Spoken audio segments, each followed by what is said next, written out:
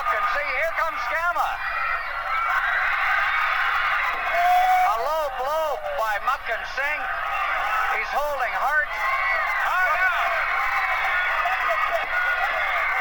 Oh no, again. Can you believe that? For the fire. Oh, and Hart in all kinds of pain. Here comes Bruce Hart and Bill Kazmaier to his rescue. Muck and Singh has been disqualified, but Owen Hart in pain. He's in trouble. He got fire in the face. He's clutching his eyes. I cannot believe this. I'm speechless. I am speechless.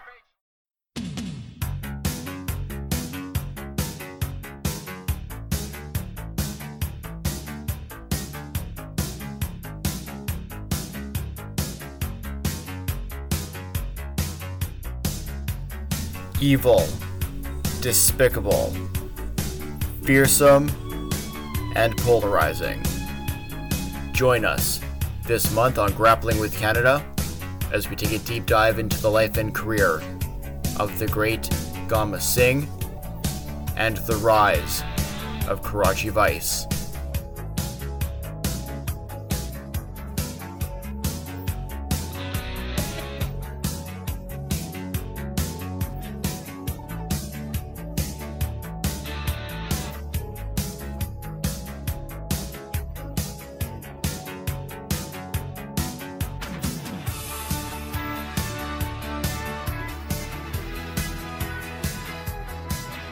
Hello everyone, and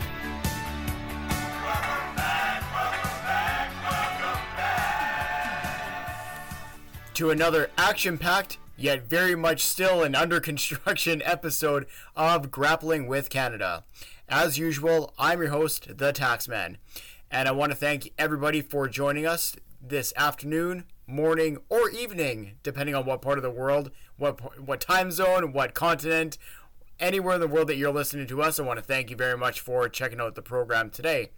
I'm very much looking forward to digging into this month's episode because of the topic. First off is somebody who I knew a little bit about from previous wrestling knowledge, if you will, but learned a great deal throughout the years and was reintroduced to him in the later couple of years, and that's something that we are going to discuss a little bit further in this month's episode.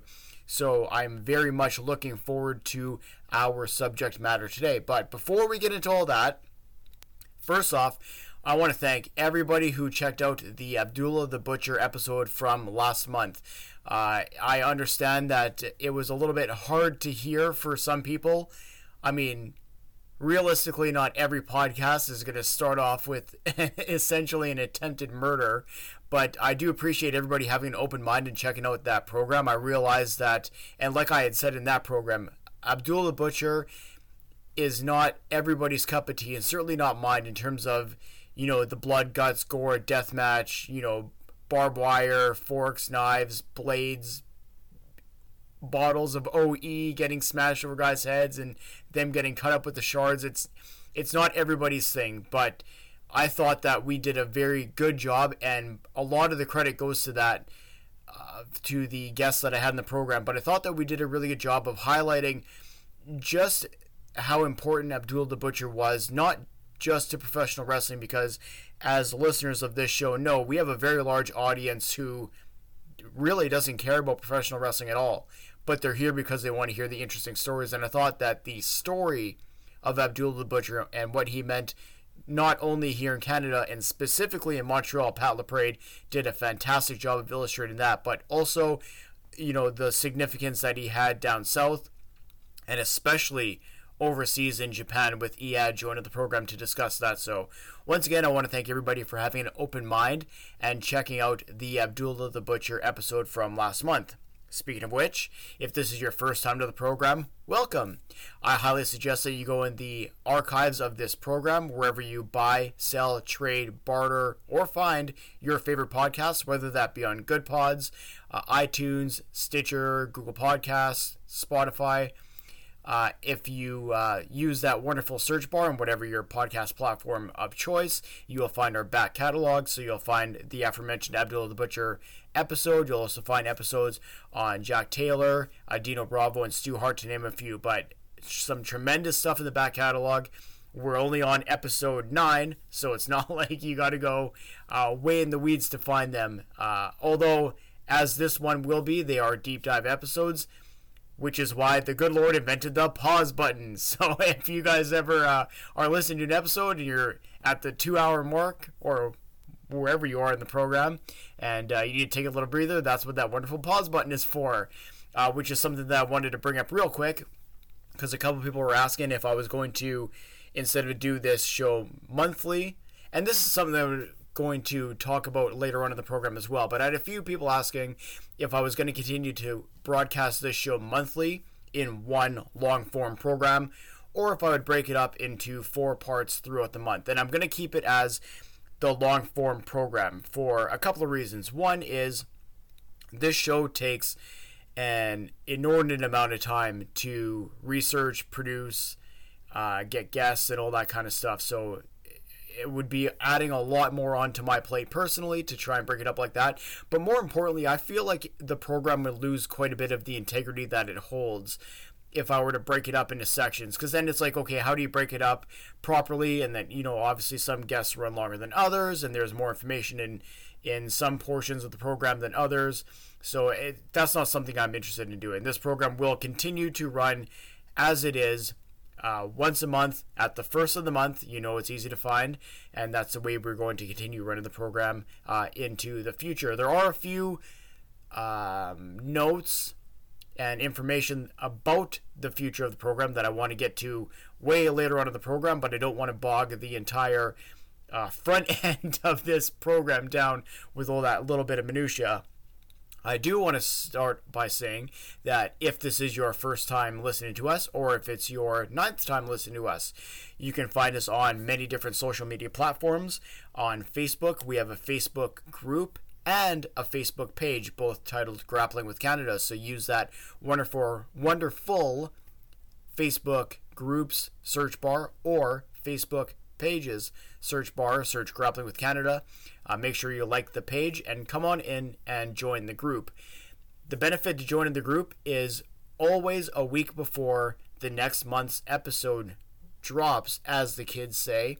I always put a teaser of what the upcoming episode is going to be about. So if you have any questions that you would like brought up on that month's episode, or if there's any specific information that you want researched and included on that episode, once again, usually a week before that episode is set to release, I put the teaser up on the Facebook group. So once again, use that wonderful Facebook group search bar, find us Grappling with Canada, and come join the program. You can also find us on Instagram. Once again, Grappling with Canada, use that Instagram search bar. You can find me on Twitter at 6_podcast. And for anybody who is curious why that is in relation to the previous podcast that I used to run, which you're going to hear a little bit later about with my tremendous guests that I have on the show tonight. But anyways, on Twitter at 6_podcast. You can also find us on YouTube, youtube.com/c/six-sided podcast. Of note on the YouTube page, and I just want to make mention of this as well, that program, it's very hard for me to release on the first consistently. I'm trying hard to get back on a schedule where it's the week of that it'll get released on the YouTube page. But for the full unadulterated, listen to me talk version of the program, the best way to find it is on the various podcast platforms. But feel free as well, throw a subscribe on that YouTube page. Once again, youtube.com/c/six-sided podcast. We're marching our way to 1,000. I think we're almost at the 500 mark, so every little bit helps. You can also, like I said, find us on Good Pods. That's a wonderful new podcasting platform. And speaking of which, while you're on Good Pods, if you are so inclined, you can also donate to the podcast via the tip jar function. You can also, if you want to donate to the podcast, you can buy me a beer.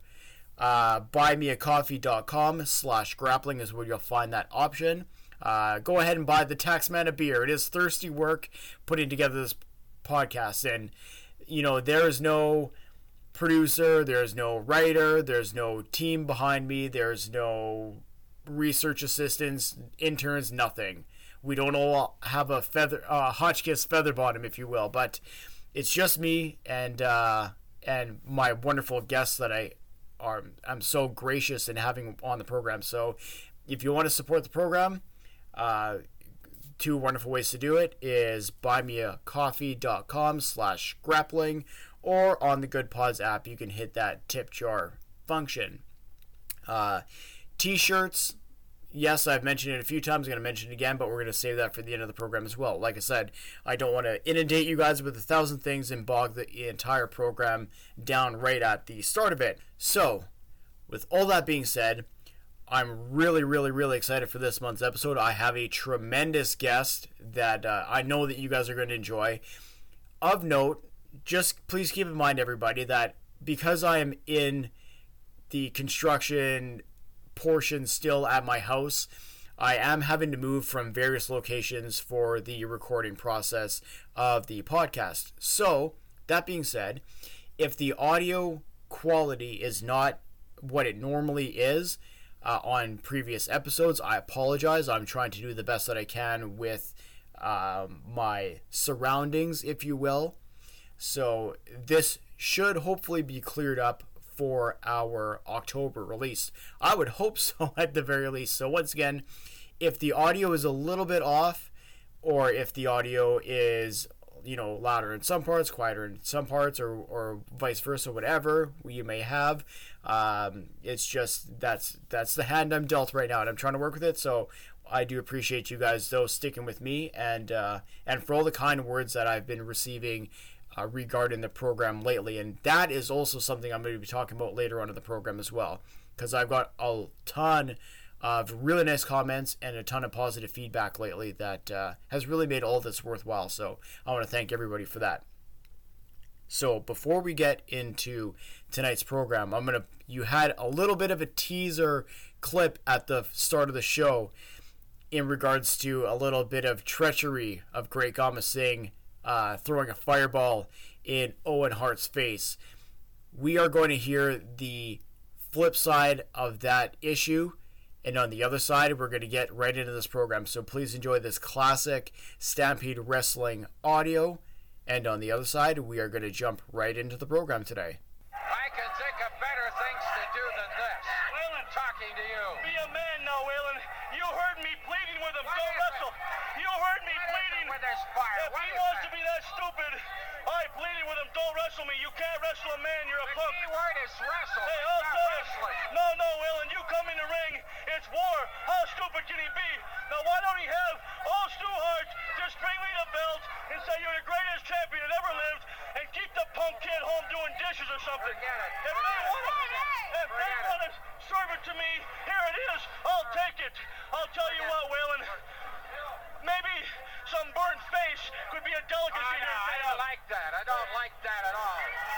Waylon. What are you doing in there with that Smoke, fire smoky in it. I'm in a fire routine. What are you talking about that, Waylon? I have no idea what you're I don't want to give you any more time. Forget it.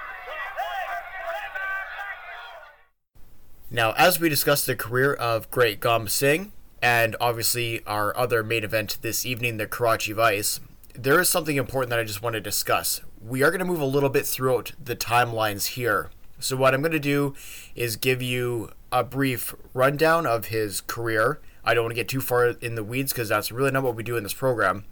But after I'm done that, I want to expand on a few very interesting topics of conversation that are very pertinent to his singles career and as well with his career with the Karachi Vice. But we can't talk about any of that unless we start at the very beginning. So born December 8th, 1954 in Punjabi, Indian, Godwar Singh Sahota would end up coming to Canada in roughly 1963.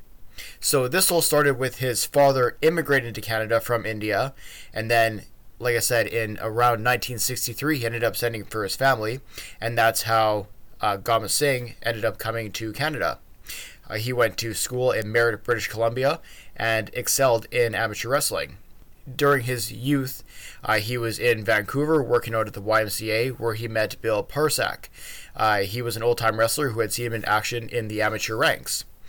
He trained Singh for 6 months and suggested that it was time to go to Calgary and Stampede Wrestling. Naturally, we know who he would run into there.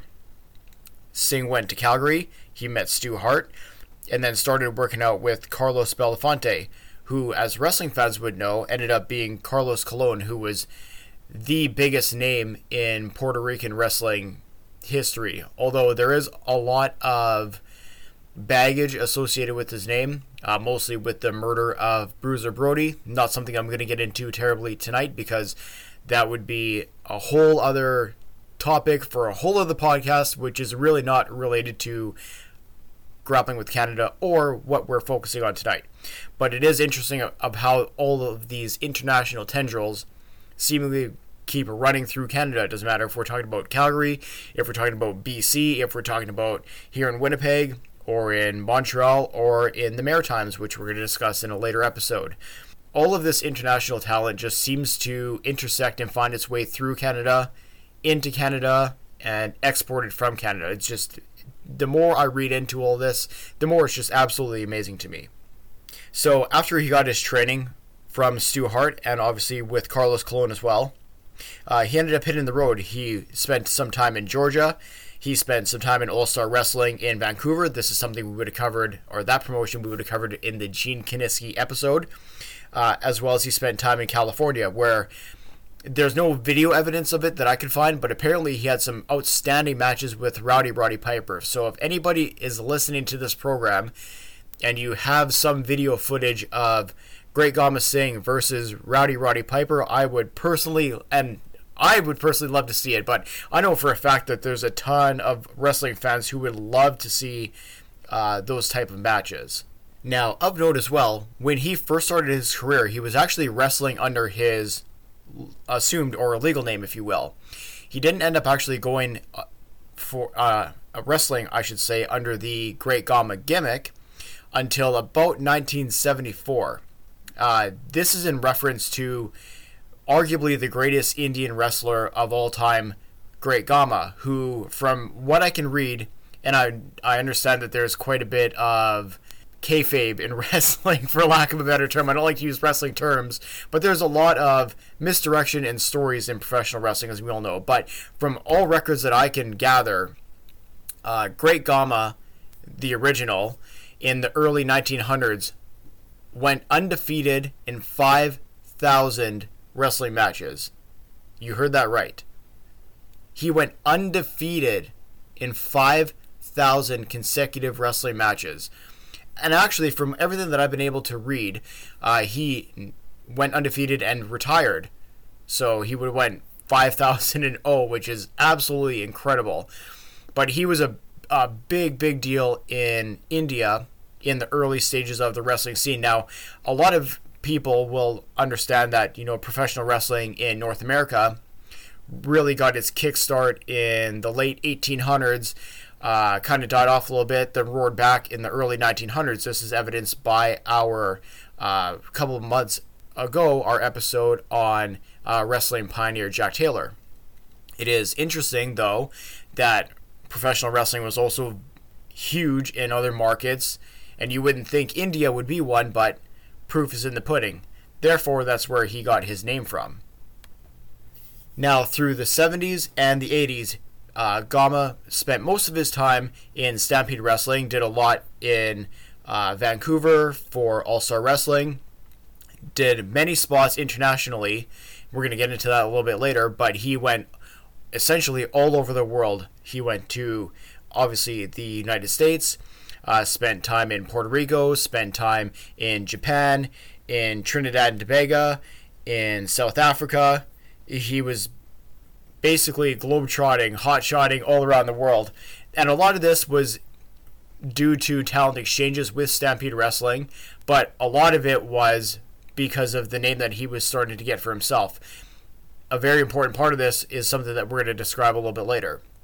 But North American wrestling fans would naturally most know him for his run in Stampede Wrestling, which we're going to be focusing on quite a bit today as well. Of note as well, and this is something that's often overlooked in the career of Great Gama Singh, is that he did spend some time in the the early to mid 80s with the WWF. So how that came about is Vince McMahon was expanding the WWF, and he was looking for an Indian wrestler to start working on tours in the Middle East. This is at a time where he was heavily recruiting from Stampede. We discussed that in our Stu Hart episode. That's episode 1 of Grappling with Canada. Myself and Heath McCoy go deep into the weeds into that situation, if you will. So definitely want to check that out if you haven't listened to that one yet.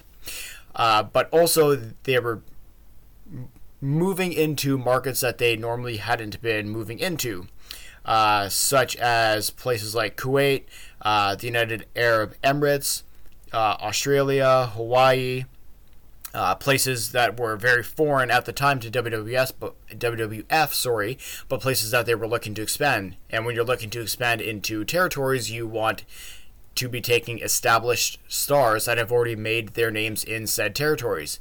Henceforth, getting a guy like Great Gama Singh on your roster leads that credibility because the fans know him, they're going to pay the money to see him, and it's that touchstone moment for them. Even if they don't know what the WWF is as a company, they know the name Great Gama Singh, so they're going to come out and check it out.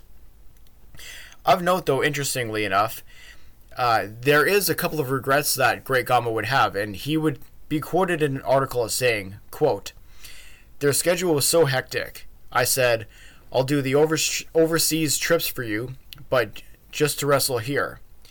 He had just gotten married at the time. His wife was not too happy with him being on the road, and he had a newborn baby and all that. The only regret he goes on to say in this article, "The only regret that I have is that I didn't stay with the WWF, especially nowadays, financially speaking, with the money that they're making now and the exposure that they're getting. At the time when I was with them, they were just kind of starting out. I didn't have any idea how big they were going to be as they are now." Now, this period of time that Great Gama Singh was with the WWF was before the big wrestling boom of the late 80s, before Hulkamania, before the WrestleManias, before the Ultimate Warrior. Not that I have my own opinions about him, but what I'm saying is that he arrived there he was in the right place at the wrong time, if you will. We'll just kind of leave it at that. But he was there, and it is something that's kind of overlooked as time has went on, but something that I wanted to touch on as well in in terms of this program today. Now, clearly he had a blast wrestling in Calgary for Stampede Wrestling, but he was quoted in this same article as saying a couple of interesting places being his favorite places to wrestle, and not places that you would normally consider somebody having a fulfilling wrestling career, until you read a little bit more into it. So he said that his favorite location to wrestle was in the Caribbean. He would be quoted as saying, quote, "In Puerto Rico, I was a heel, and in Trinidad and Barbados, I was a babyface. So I got to do both things at the same time. The money was there, plus the climate was right." And he would go on to talk about his time in South Africa. He would say, quote, "South Africa has always been a big market for me. His first trip was there in 1983, and he's up until the time of this article, which was, I believe, 1998, he was still making yearly trips there." This goes back to our conversation about his time in the WWF. He would be quoted as saying as well, "They were looking for an Indian. There was a big market for Indian wrestlers there. My very first trip, we set attendance records in several different places. It just took off like crazy. I made an enormous amount of money. I did very, very well. And I'm still doing well over there, as a matter of fact." He would say that he had some fantastic matches with Abdul the Butcher. See last month's episode of Grappling with Canada for a deep dive discussion about him, as well as with the Funks. And this is the story that I read, and I reread it a couple of times because it was fascinating, and I had never heard it before, but I can definitely see it play out in my mind's eye. And probably the reason I didn't hear it before is because it didn't happen in Canada. And remember, we're talking about, late 70s, early 80s, into the mid 80s. There's no YouTube, there's no internet, there's no cell phones, there's no anything like that. If you essentially weren't plugged into the wrestling newspapers, of which there were very few, and a lot of them still maybe would have missed a story like this. So unless you were essentially there, you wouldn't have heard this story. But the story that I'm alluding to, I read it, and I read it again, and I read it a third time before I actually allowed it to sink in and was like, oh my god, this is incredible. Why has this never come up before? So anyways, I know I'm preambling, and I'm getting into it right now. So he would be quoted as saying, and this is in regards to him wrestling a series of matches against Frenchie Martin. Now, this is somebody who we've also talked about in the Abdul the Butcher episode, but also in our Dino Bravo episode with Pat LaPrade and Bertrand Hébert on that one. So you can, as I know that we're only in episode 9 of this podcast, but in every episode, essentially, it doesn't matter what era these wrestlers are from, there's still these tendrils and these touchstones from generation to generation to generation, from coast to coast in Canada. It's crazy, and this is a further example of that. So he was quoted as saying, "We did an angle in Trinidad where I was injured in the ring. I was leaving Trinidad at the time. They carried me out. The fans thought I was injured very seriously. Then, what happened was, at the same time, one wrestler's father had passed away. So the word got out from that. I'm going to try that again. So the word had got out from a wrestler's father to a wrestler had passed away to Gama Singh had passed away. So the timing was so perfect. Everyone thought that I had died from the pile driver that Frenchie Martin had given me. The radio stations and the newspapers were all going crazy in Trinidad. They wanted to know what was happening. About 2 months later, I got to the island for a return match against Frenchie Martin, and they sold the arena out and turned away 20,000 people. Think about that one for a second.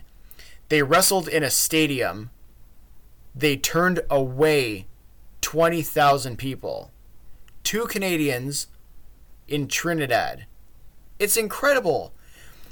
Again, I was absolutely gobsmacked that this story is... I've never heard this, and I don't know any wrestling fan who may have known this before, who hasn't talked about this, but this is absolutely incredible. And this just further goes to the fact of, the whole purpose of doing this program is stories like this that nobody has been talking about, or it's been lost to the sands of time until you dig it up on an article from 20 whatever years ago. This is crazy. Am I surprised? Yes, to a point. I'm not, because of the name value of both of the individuals involved. Obviously, Great Gama Singh and Frenchie Martin is no slouch himself. But to me, this is just, it further cements the fact that Canada is just so involved and so influential across the decades, across the entire run of what we would call modern or even early professional wrestling. Just the more I read, the more I get into this program, the more I'm just astounded about how, although we are large in landmass, we are very small in population, how our wonderful country has kind of shaped the wrestling landscape and continues to today. Now, I also want to make mention that Gama Singh has made a return to professional wrestling. In the year 2018, he signed a contract with Impact Wrestling, where he was the on-screen manager of the Desi Hit Squad. Not Desi like they call it, and this is something that I get into the program with later with my wonderful guests that you're going to hear after this. But he was reintroduced to the wrestling world, some of which I'm sure hadn't seen him ever before, and he was managing the Desi Hit Squad, or pronounced properly, the Desi Hit Squad. Now, of note in that stable specifically, obviously you had Great Gama Singh as the leader, the voice of the Desi Hit Squad for those. You also had Raj Singh, who was, or is, I shouldn't say it in past tense, is Gama's son. Rohit Raju, who is a tremendous wrestler. If anybody hasn't seen anything from Rohit Raju, also known as Hakeem Zain for the Chicagoland AAW program, which again you're going to hear a little bit more about that with my guest Trent Zuberia later on in the program. Also as well, they had Mahabal Shira, and he was kind of the muscle of the group, if you will. And then they had some various other members. They had Bhupinder Singh was in it. Gursinder Singh was also in it for a little bit, and Vikas Kumar as well was a part of it as well. I have my own opinions about what that group actually could have been versus what they ended up being, and that's something that we're really going to expand upon later on in my interview with Trent Zuberia, like I just mentioned. So this is kind of like an overview of kind of Gama's in-ring movements, we'll say, throughout his early career in the early 70s, obviously his move to the WWF in the mid-80s, and then his international footprint. Clearly he made a massive impact, like I said, in the Caribbeans.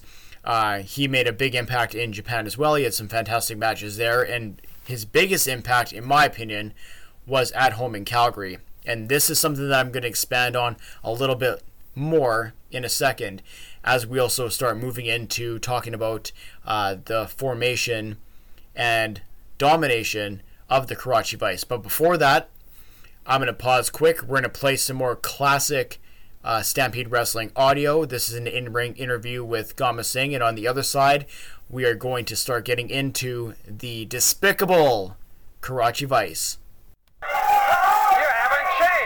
Thought maybe your personality would improve after these years. Another one just bit the dust, Ed Woolen. You had a tough time with him, didn't you notice? I was just playing with him, man. Oh, sure. You know, you're not looking so bad after all this time for a guy who sits in the back with a microphone in his hand.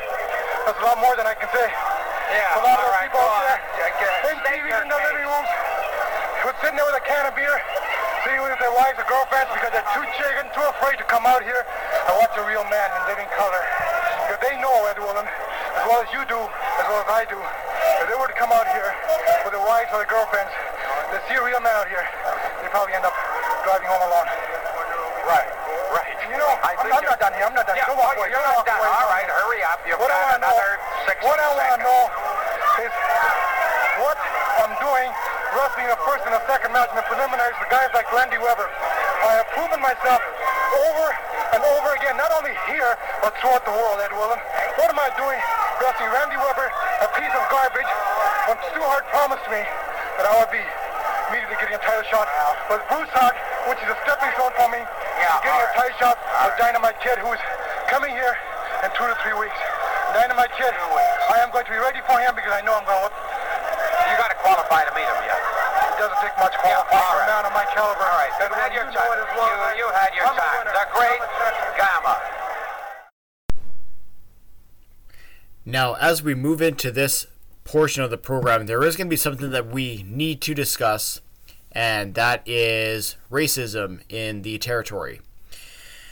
Now, through my research, not just specifically with Calgary, but because we're talking about Stampede Wrestling very much at the crux of this episode today, it is what I'm going to focus on as well.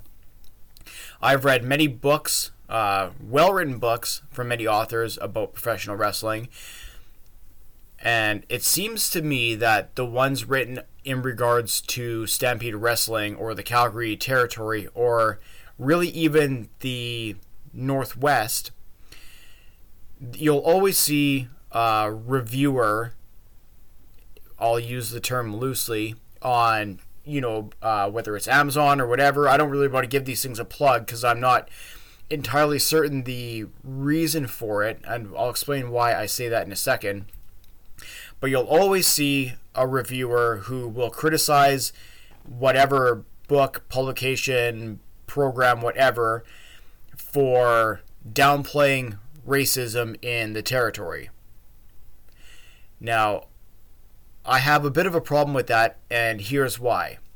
People, and I don't know why this is, but there are certain people who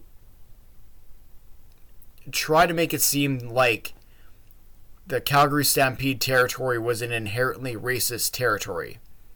Or, by extension of that, the Stampede Wrestling office or the Hart family, because that's who was running the promotion, were, however you want to phrase it, inherently racist. And I don't believe that for a second, and I'm going to explain a few reasons why. If you look at the types of talent that they had in Stampede Wrestling throughout the years, there was always quite a bit of visible minority talent. Whether it is somebody like the great Gama Singh, whether it was them bringing in somebody like Abdul the Butcher. Obviously, we just spoke a great deal about him last month in our episode. Whether it was someone like Bad News Allen, who was not at all presented like, the stereotypical black guy that a lot of other promotions, especially in the southern U.S., would present talent. You had all kinds of talent from Japan. Big names like Jushin Thunder Liger come to mind, like right off the top of the bat. You had Carlos Colon, who we just mentioned previously, big star from Puerto Rico. You had Latino talent from Mexico. You had talent from all over the world. And there was never really, in my opinion, and if somebody can quantify this differently, please, I'm open for debate, if you will.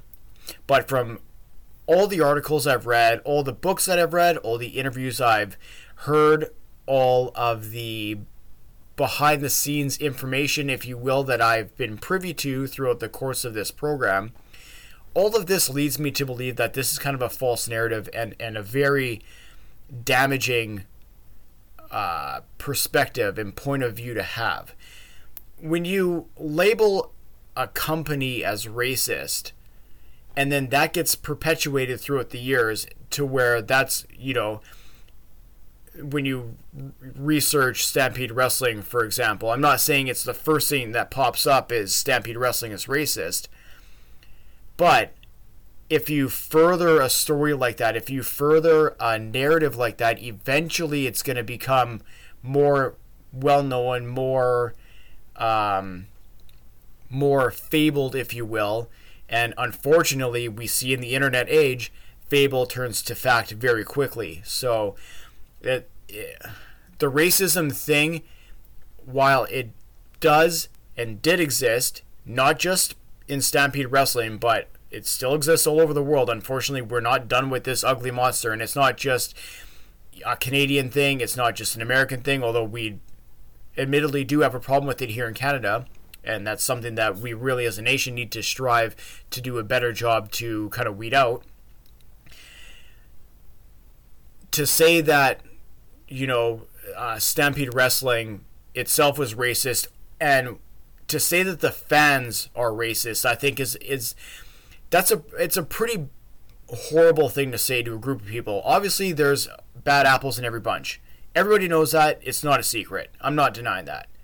And we are going to fully discuss that right now in the Karachi Vice segment of this episode.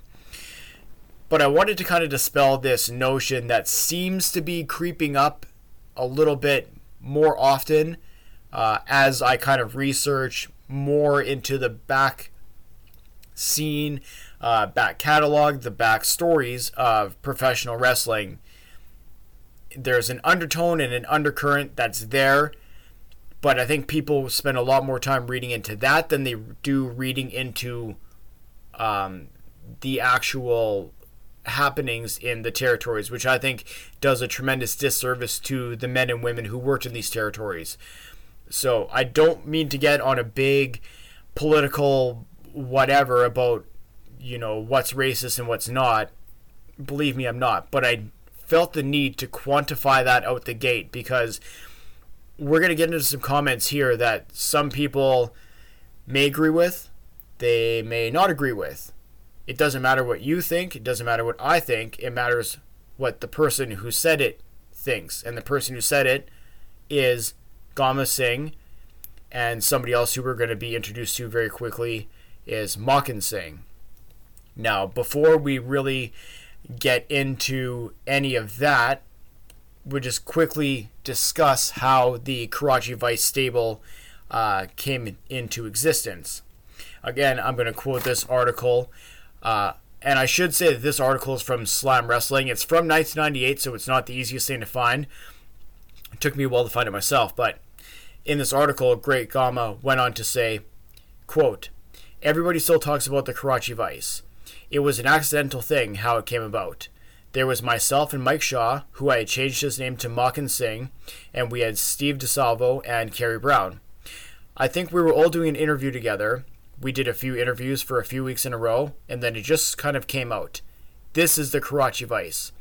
Because Miami Vice, the TV show, was quite hot at the time. And then the people just kind of picked up from that.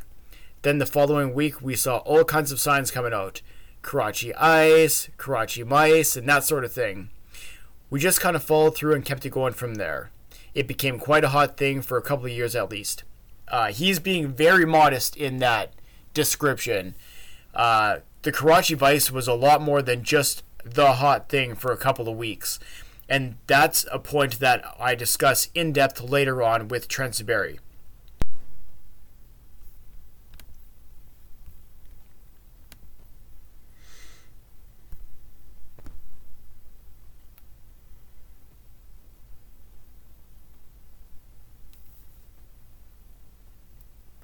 So, the Karachi Vice was founded in the 1980s.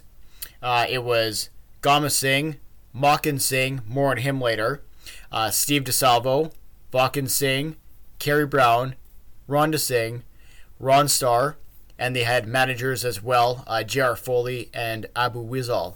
Now, this was like the most hated group in professional wrestling. I would say conservatively, probably in history at that point. Now, this is before the NWO changed how factions, how groups would come into wrestling, and they just essentially changed the entire game. This predates that. This predates like D-Generation X or Nation of Domination, all these big bad guy groups, to quote or to use a non-wrestling term for once in the program tonight. But essentially this was a group designed to battle all of the top baby faces, all of the top good guys in the territory, namely the Hart family, Dynamite Kid, Chris Benoit, and others. So what happened was, with this group, it was Gama Singh, who already had a reputation as a bad guy and was getting heat with the fans. Heat being, you know, the hatred, the vile, the boos, and whatever from the crowd. He was already getting that, so the idea came about. Okay, so he's got all this heat. Let's build up a stable of bad guys that can go against all the good guys and kind of kickstart this thing, because at this time Stampede Wrestling wasn't doing the numbers that they were in the 60s or definitely in the 70s.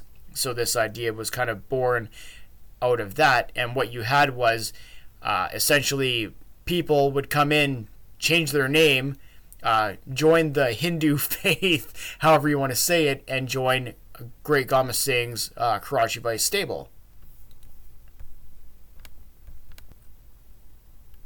Now, naturally, Great Gama Singh is the main character in the Karachi Vice stable. Everybody else, for the most part, was bit players, with the exception of Makan Singh. Now, non-wrestling fans will have no idea who that is. Most wrestling fans may not recognize who that is. But if you want to spend some of your time and get completely grossed out, throw in your Google machine Bastion Booger. And I can already hear wrestling fans cringing about that one. But essentially he was a fat, disgusting slob portrayed as such in the WWF. He was greasy and had food everywhere. He was a disgusting, amorphous blob, for a lack of a better way to phrase it. And I'm not knocking the man behind the character, but that's what the portrayal was in the WWF. They cut his hair off. He was not a looker, as the ladies might say. And that was kind of they just went full bore with this Bastion Booger gimmick.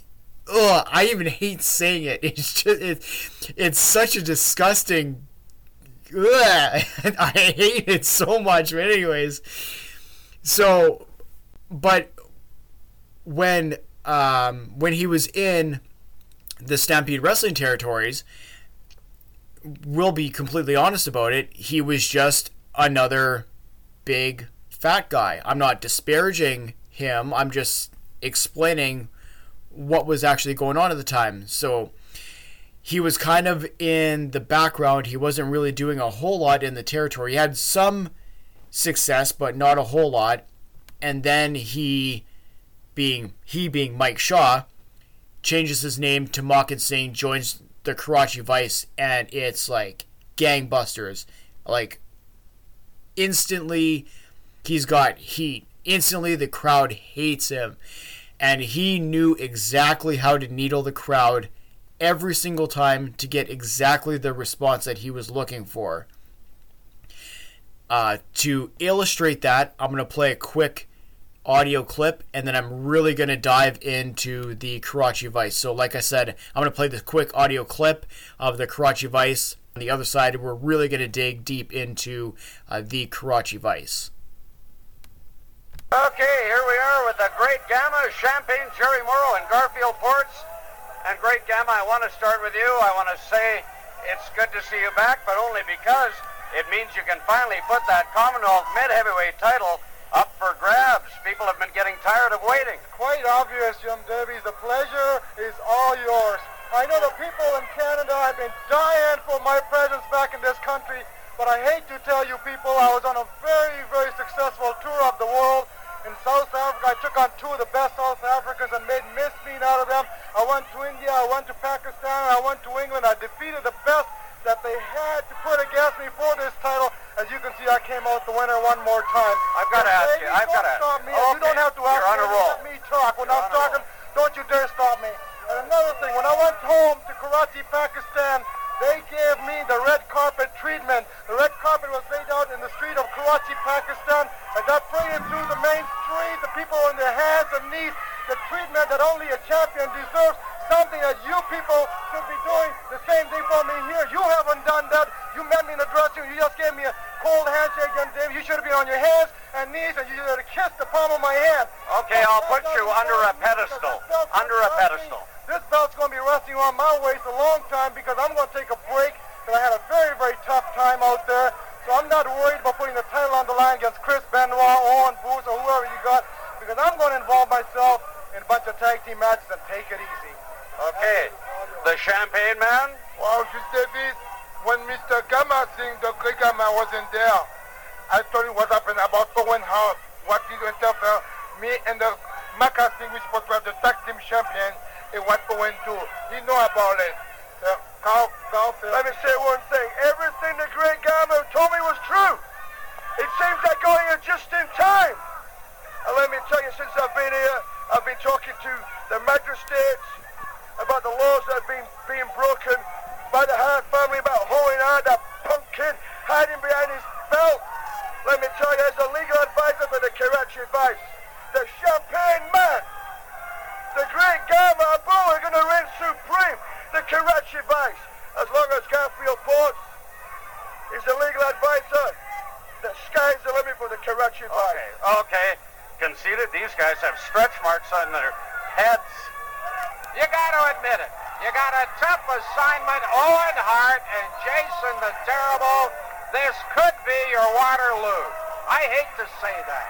I know you love to say that, King Haywood, but don't believe it, because those beer-belly sharecroppers out there know, you know in your heart, and I know there's no way that P-Brain and the spineless cockroach is going to beat the combination of Maka Singh and Bad News Allen, the Ultimate Warrior. This is going to be Christmas early because the spineless cockroach made me wait a long time before he got back in the ring with me, and he's going to hide, I'm sure, through the whole match behind that pea brain who has no brain. The only thing he's got is power.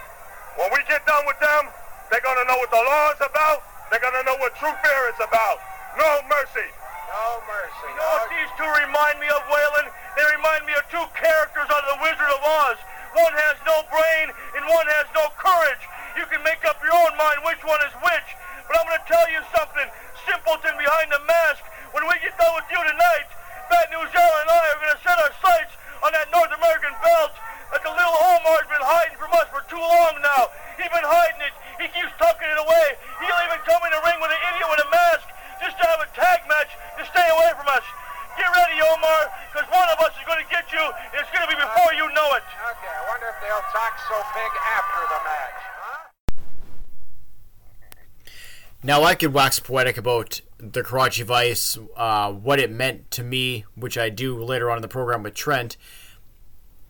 But I think it's important to hear what the Karachi Vice meant to the individuals involved. So I've plugged this book multiple times, The Tremendous Pain and Passion, The History of Stampede Wrestling, written by a friend of the show and former guest in the first episode of the show, Heath McCoy.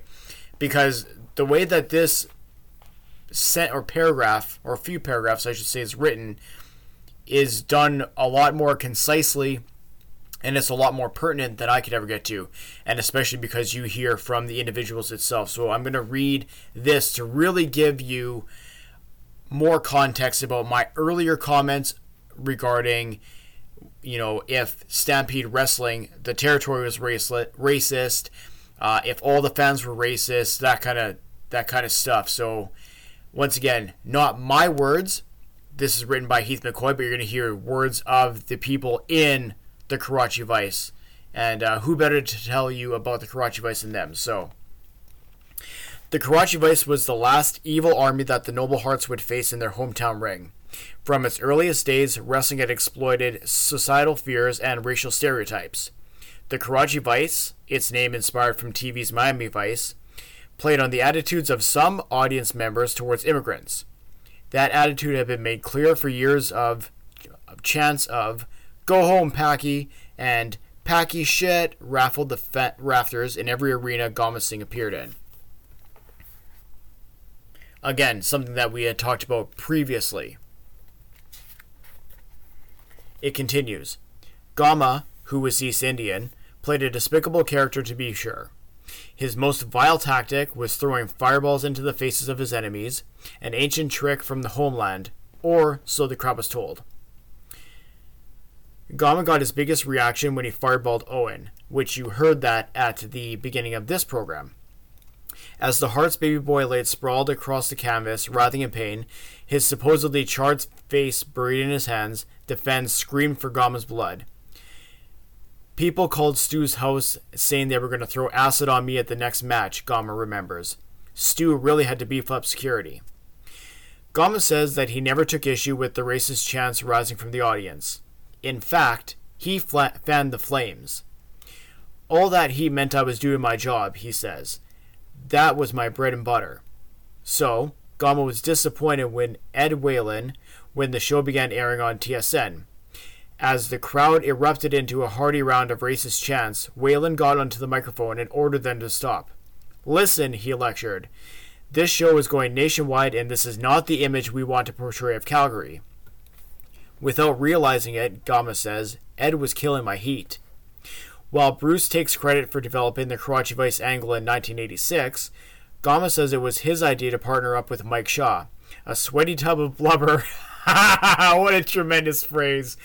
From Michigan, with hair on his back to match the beard on his face. Shaw, who weighed in at 360 pounds, was a mid-card performer until the decision was made to put a turban on his head and rename him Makan Singh. We cooked up this contrived notion about Makan being a born-again Pakistani, whatever the hell that meant, says Bruce with a high laugh. But it worked. Bruce being Bruce Hart, part of the Hart family, and the family behind the promotion of Stampede Wrestling, just to clarify anything for the fans listening at home. Overnight, the Karachi Vice became cult sensation. Shaw remembers walking with his wife in downtown Calgary when a can of Coca-Cola whizzed by their heads. He turned around to see a carload of teens giving him the finger and shouting, "Karachi Vice sucks!" I kept thinking, what a white guy, and giving him an Indian name, it just drove people crazy, says Shaw. If Shaw's gimmick riled up the audience, his sharp tongue worked them into a frenzy. In interviews with Whalen, he frequently belittled Calgary, rubbing it in when the Calgary Flames lost a game, mocking the Calgary Tower as a symbol of phallic inadequacy. Shaw claims that just before the 1988 Winter Olympics, he received a letter from then-Mayor Ralph Klein. It said that they were trying to promote Calgary as being a kind, loving Western city, and they wanted me to hold off on my negative comments before the Olympics, Shaw says. Of course, I got worse after that. If anyone's going to believe what's said in a wrestling match and not come to Calgary, they couldn't have been sound mind anyway. At the gimmick's height around 1988, there was even a Karachi Vice fan club. While the Hearts sold Karachi Vice t-shirts, fans often showed up wearing t-shirts of their own, bearing insulting slogans such as Karachi Mice and Karachi Lice. A popular poster for sale at the matches featured Mike Shaw, then known as Makan Singh, wearing a toilet seat on his head. This was appropriate as the baby faces had taken to calling him the Toilet Bowl. What a name. While Shaw and Gama were the nucleus of the Karachi Vice, at various times the group also included such creeps such as Steve DeSalvo, Ron Starr, Carrie Brown, and frizzy-haired female wrestler Rhonda Singh. There was a plan to put the 260-pound woman in a bikini and have her come to the ring as the Karachi Queen, but that never materialized.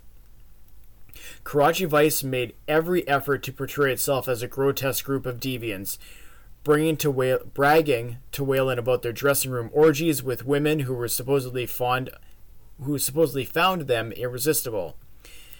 On these decadent occasions, the Vice dined, they said, on zesty barbecued eel and Karachi Cooler, which according to the wrestling programs, consisted of scotch and cream soda.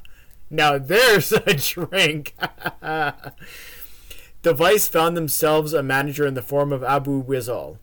Outside the ring, he was Milad Ilazan, I'm saying that last name incorrectly, so I apologize, from Beirut, a hardcore wrestling fan who moved to Calgary in 1970 at the age of 10. Standing just over 5 feet tall and weighing about 130 pounds, he never imagined that he would be a character in the Hearts roving circus until Bruce stuck him in Arab robes and dark sunglasses, dispatching him to the ring to cheat on behalf of the bad guys. So you can kind of see how, yes, obviously there is racist undertones in certain segments of the population. It doesn't matter where you are. If it's here in Winnipeg, if it's in anywhere in the States, if it's anywhere in England, if this just exists. In a society, it exists.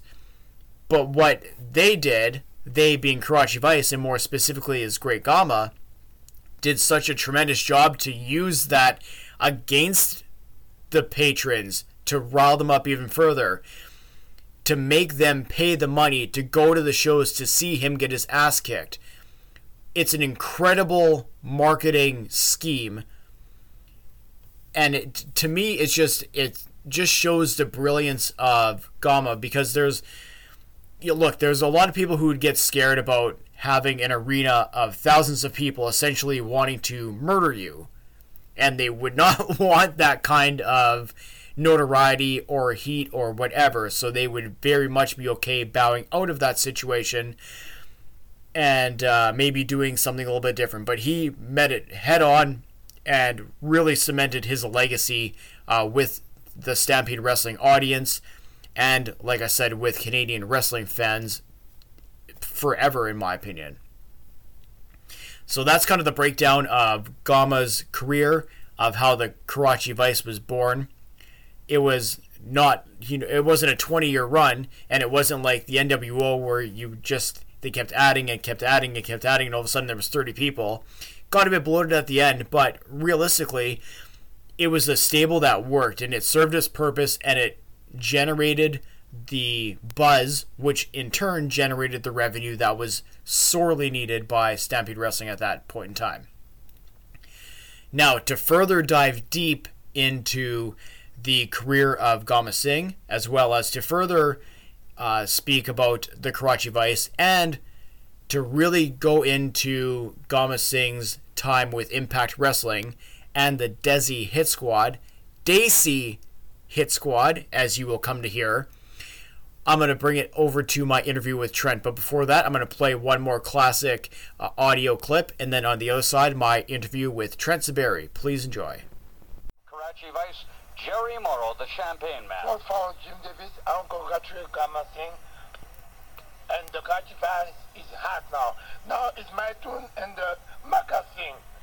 Mon champion and mon champagne. Okay, and the great Gama, you're looking very smug. You know, Jim Davies, this is totally humiliating. It's actually embarrassing for me to go out to Edmonton and look at it in the second match. Can you imagine a Commonwealth mid-heavyweight champion man of my caliber, a top star throughout the world? I got to put up with this kind of, whatever you want to call it, I guess a little punk, a local hero, whatever you want to call him, Chris Benoit.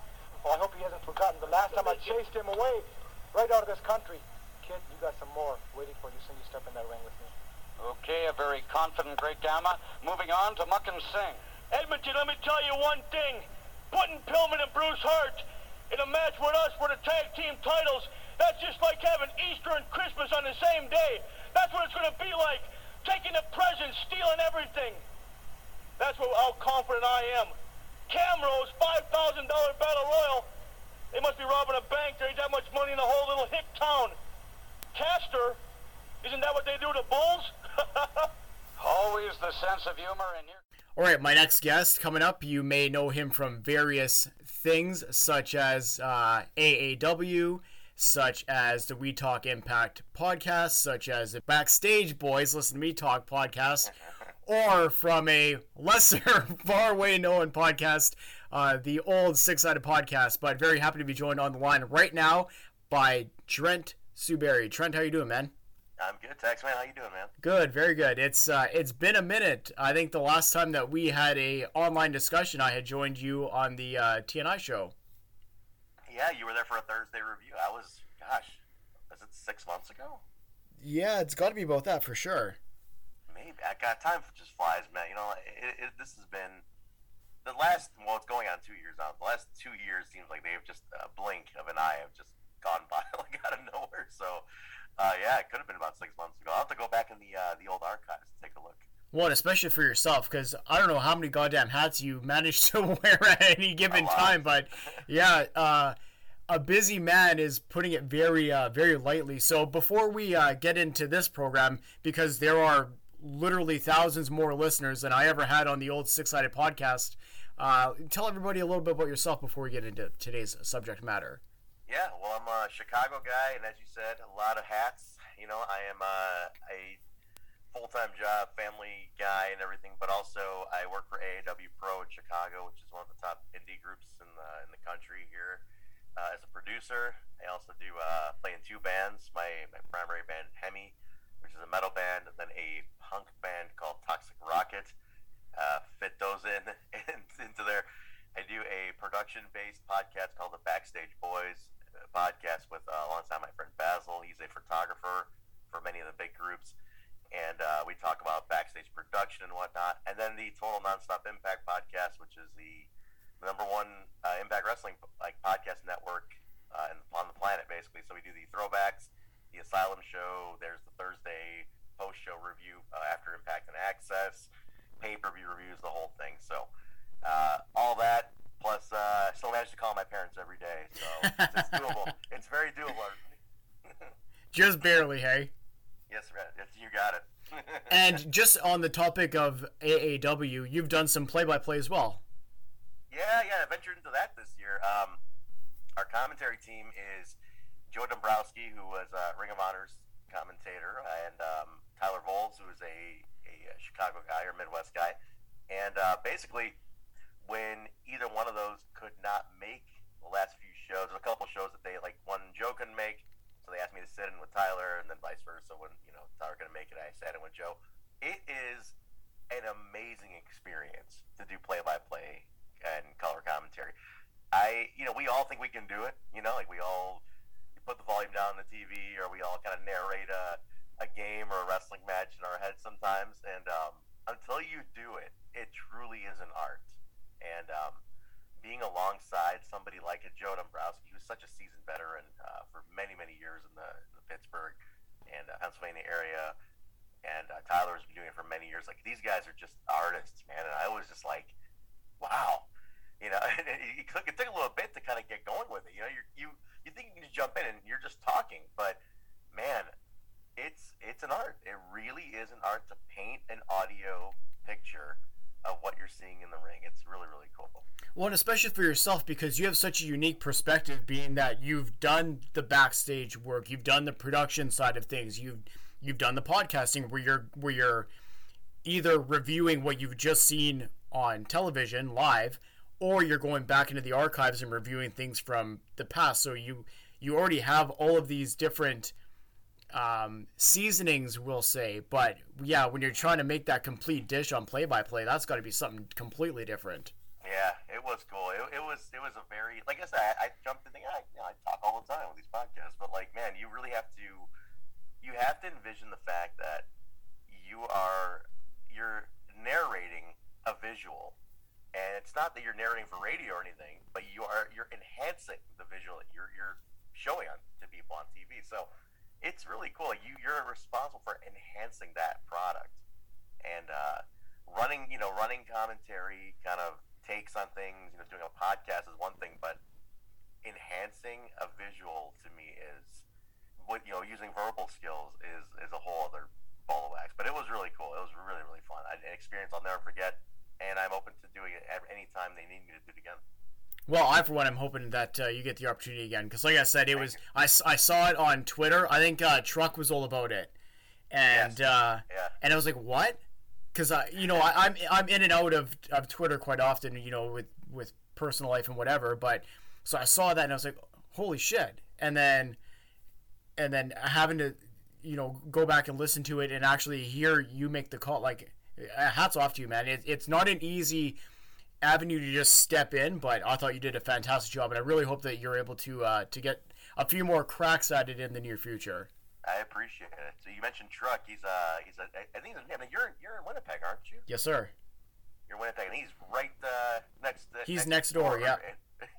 in Saskatchewan. So yeah, one of these days you have to meet in the middle at some point. He's another legend. One of the other good Canadians on my friends list, alongside you. So well, we can meet in the middle as long as he's not going to wear any Saskatchewan Rough Riders gear, because then we might have a situation. He's somebody you should interview just from a fan perspective. He is a wonderful guy to talk to. At some point, I would love for you guys to just get together and discuss just Canadian wrestling, just fandom. Like, he really has a great take on stuff. So. Keep him in mind at some point. It's funny you mentioned that. So when I made my appearance on Total Nonstop Impact, I had kind of thrown it out there, like, what are some topics that you guys were kind of interested in hearing in regards to Canadian wrestling history? Unbeknownst to you guys, and the listeners of this show will know because I brought it up a few times. Before I started this podcast, I had storyboarded the entire first year. So from January till December, every topic has already been decided. This is before I even hit record on the first episode of the Stu Hart program. So when I was discussing with you guys something that you would like to see, and then you had brought up what we're going to be discussing today, and I'm looking at the board, and I'm trying to no-sell it because we're live on air, and we're doing the video portion, so there's me. I'm like, I'm going to let this one go. But funny enough, that's somebody who I'm going to be discussing something with in the near future. But the reason that we're talking about our subject today is Gama Singh and Karachi Vice. Now, when you had brought that up, I found that very interesting, and maybe some people not familiar with yourself or with your work with Total Nonstop Impact might wonder why a guy from Chicago would be so interested in Gama Singh and Karachi Vice. So before we really dive into it, what was your first kind of involvement or your first time seeing or hearing about Gama Singh and Karachi Vice? First time ever was I bought, I think I bought it from RF Video. It was a tribute to Owen Hart, and it had a lot of his Calgary Stampede stuff on it. And I remember a lot of his feud was against the Karachi Vice. Now, the funny story is my parents are originally from Karachi. Okay, so that's Pakistan. So I was like, huh. I was like, well, that's interesting. I mean, because it's not a city you hear about a lot in terms of like wrestling, right? Like you'll hear they'll talk India if anything, but Karachi is really not mentioned a lot. And I'm like, it's interesting, and I'm like, Karachi Vice. So I started exploring into it and obviously looking into it more and just kind of learning more about it and whatnot. And and I remember asking my mom, like, you ever heard of the Karachi Vice? She's like, no. And she's like my mom's extent of wrestling was Antonio Inoki one time came to Karachi in the 60s, in the late 60s, or early 70s, like 71 or something, and fought had a match against one of the local guys or something. It was like a big showcase. That was my mom's extent, aside from what she picked up from me here and there. But they'd never heard of it. So I was like, I remember discovering that Muck and Singh was Bastion Booker, later on, and I was like, what the hell? I'm like, yeah, from Karachi. I'm like, I remember thinking even watching. I'm like, hey, it does not look Pakistani at all. But hey, from the north, a lot of the people in the northern part of Pakistan are real fair skins. I'm like, oh, maybe he's from the north, and like, but learning he was Bastion Booker, like, what the hell is this, And then Gama was Indian. I was like, what? The whole thing was a lie. Like the whole Karachi Vice was a lie to me. But it was cool just to learn about it. I mean, it was just like, it was cool to see that and just get that little taste, especially being much younger and whatnot. So this is funny. It's so interesting, and I'm sure it came up in our early conversations back when we used to do our old programs about you're getting to know the Karachi Vice and obviously Gama Singh as well. It's so fascinating to me that a second generation, I don't want to use the term foreigner. That's such an awful thing to say, but it's fun. Well, but your roots are from Pakistan, and then a Canadian or an Indo-Canadian wrestler who starts a group from the place that your parents are from. Just like, what a wild series of events, hey? It was nuts, man. Especially when I got to meet Gama and Raj, his son, at the Impact tapings in Philly, and I remember just hitting it off with Gama and telling him, just telling him a little bit of what I'm basically telling you as well, and just how funny it was, and we started. I mean, I don't know exactly what region of India he's from, but the language was the same because there was the whole basically Pakistan was carved out of India, so like there's a lot of carryover and whatnot. So yes, we knew the language was the same. So I knew. We just kind of started going back and forth a little bit with some terminology. I was like, what a trip this is. I'm sitting here talking to Gama Singh, one of the best, and it was like such a legendary wrestler, especially in Canada, and just shooting the breeze with him, at the ECW arena. Like, of all places. What a weird moment, But I love he was especially his resurgence and everything, and you just kind of get to know him more at this time. But it was just awesome. Yeah, it was really cool. Yeah, he's originally from Punjab, India. But I mean, like you said, there's so much crossover and everything else. Yeah, that's like one of these disputed parts of India and Pakistan. I mean, there's such carryover between the two sides, and it's a frivolous war basically that they've been fighting for 50 plus or no more 75, 80 years at this point. So well, it's the same thing as like my background is Croatian, but there's like the Croatian and Serbian, and then it's like what place belongs to who and all this whatever. It's the same stuff, right? Same thing, same exact thing, man. That whole, I don't know what, you don't even know what the hell they're fighting for anymore. I don't even think they know anymore. They knew about 100 years ago. Mm-hmm. But yeah, so funny. Not now though.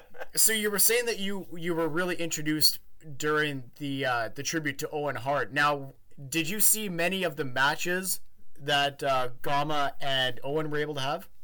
Yeah, I have them on VHS. Wow. Yeah, I have them on this tape, and it's a rare tape, and it just got was put together. It was actually put together prior to Owen's death, and I remember getting it, and it was like, I was a huge Owen guy.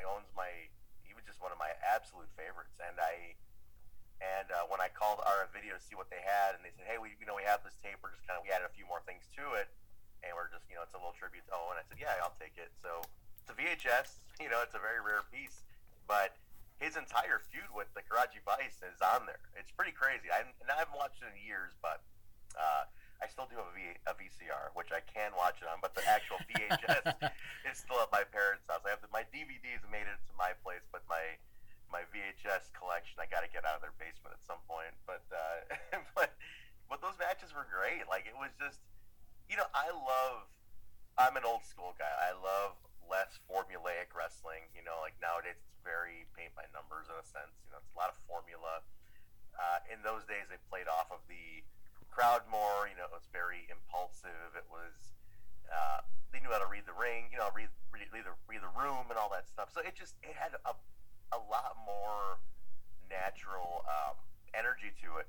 And Stampede was one of those big ones for it. And Owen was great at it. Owen was explosive. He was they always talk about how he kind of saved the territory after everybody was leaving and whatnot. So that feud to me was like one of the pivotal feuds of Calgary, of Stampede. And it's like, I think this is truly it doesn't get enough credit because people talk about like long-standing feuds of territories like Freebirds and Von Erichs and things like that, but like, man, like the Hart versus Karachi Vice feud should not be overlooked. Like, this is actually a pretty damn good feud if you really delve into it.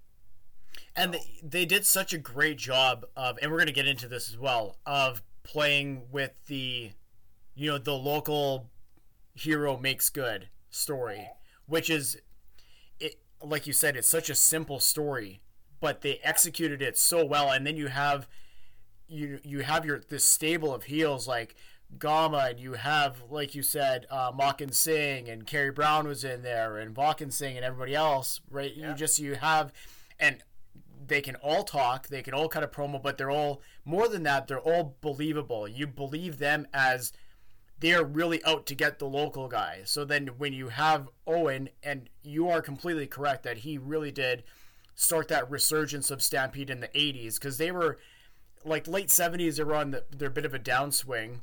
I believe that's when guys like the Stomper was gone.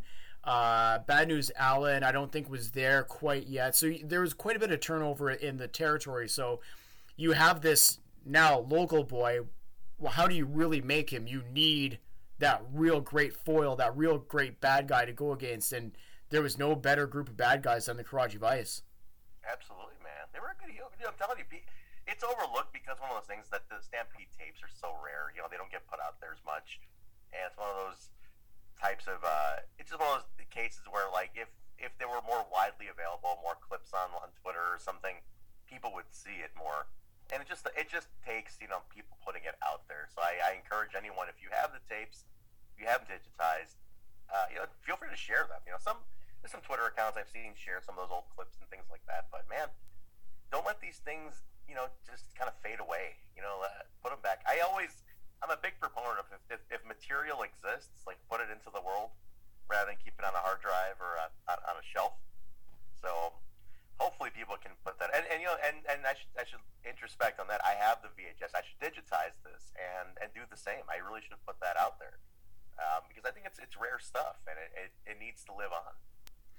It's funny you say that because wrestling historians, and I'm not going to paint everybody with the same brush, but sure. There's a certain section of wrestling historians who are very much, I own this and it's mine. You know what I mean? Oh, yeah. So the ones who own footage of Stampede, or they own footage of Mid-South, or they own footage of whatever. Name your territory, name your part of the world, whatever. World Championship in Australia or whatever.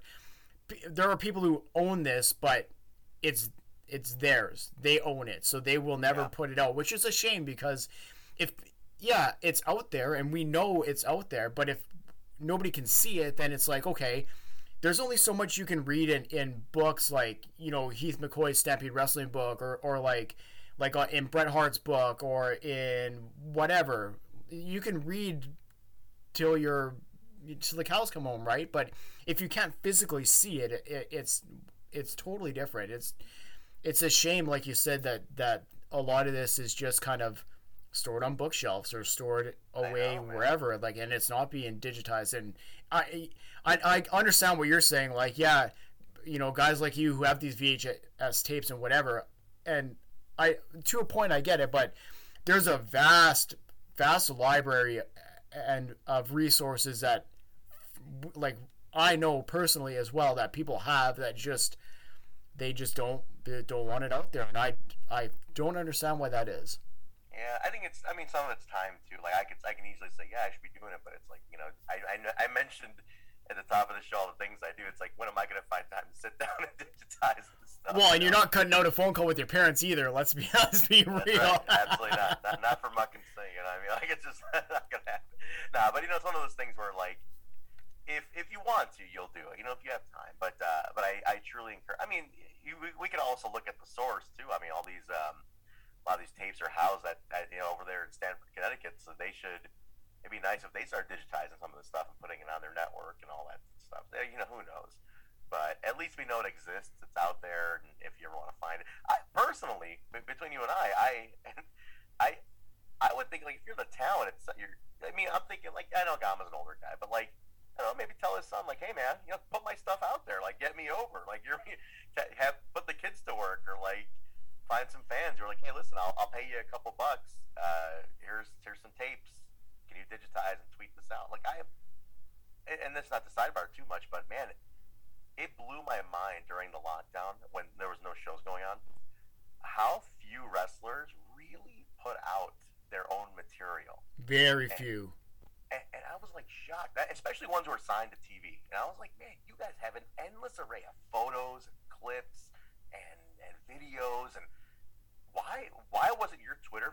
When there's no shows and you're all stuck at home, I am man, this is the perfect time to just put all a photo a day, a clip a day, just blast the internet with your stuff. Just so you're hey, you know what? I'm gonna use this time to get over. Some did now. Some absolutely did, but many didn't, man. And it blew my mind. So I'm thinking, it does rely on the talent, too, because for me, I'm very proud of the work I've done and anything. So to me, I'm man, I just want to put that stuff out there. So if it's, if I'm a talent, hey, man, hey, Gama, hire the grandkids or something. Hey, kids, I'll pay you some money. Start clipping Grandpa's stuff and start putting it out. Whatever it is. But hopefully that stuff gets to live on. Not that I don't want to telegraph next month's episode already, and this is a discussion we can have off air, but next month's episode, during my research and during interviews with one of the guests, I found out that this person actually has every championship match that they ever wrestled on film. And oh, wow. And they're deceased now, but somebody is in possession of that, and if my memory serves, and I'm gonna have to re-listen to the audio that I have, that is in the process of getting digitized. So there's gonna be, hopefully, in the coming year, maybe a couple of years, because it's a lot of film. So there could be a lot of stuff coming down the pipe in the next couple of years. But that's a conversation that I'm gonna have to save for our next month's episode. Oh, okay, cool. But like I said, we'll discuss that off air. But in terms of Gama Singh, so you had mentioned you saw him during the Stampede tapes, but then you had the up close and personal experience with him with his latest run with Impact Wrestling. Can you tell me how and some of this I know because we've discussed this previously, but for everybody listening at home, how did you come about meeting him, and what was your first impression of meeting him, the man, versus meeting him on tape from an FMW tape? Oh, so yeah, the reintroduction via Impact, that was one thing. So kind of seeing that and getting to get the reintroduced to him and that way and everything with the AC Hit Squad and all that stuff. And I got really close with Rohit Raju because he works here at AAW a lot under his other moniker, Hakeem Zayn. So I got to know him pretty well. We hit it off really well. And then so I knew him. So when I was in Philly for those tapings, I went to go say hello to him. Raj was familiar with me because I spoke on Twitter a little bit. And then I said, is your father? I'd love to just meet your father. And he was there, and he introduced me to his dad. And I met his dad. And we just started shooting the shit a little bit and just talking. And just a sweet guy, reminding me of like hanging out with my uncles, like it was just like, yeah. I was just there talking to him like as if I would talk to one of my uncles and stuff. But Rohit would always put him over so much as just such a wealth of knowledge and such a good guy, and like the teachings he gets from him and everything like that. It was incredible to hear the respect Rohit had. Because the thing is interesting with Rohit though, he's half Indian. His mother was Indian, his father was black, and he wasn't. And his mom, I believe he told me, she was raised by somebody else, or she was not in touch too much with her Indian roots as much. Yes. So he never got much exposure to it. Like, he doesn't know the language and didn't know much of the culture because his mom was so separated from it and whatnot. So for him, it was a learning experience to be around Gama.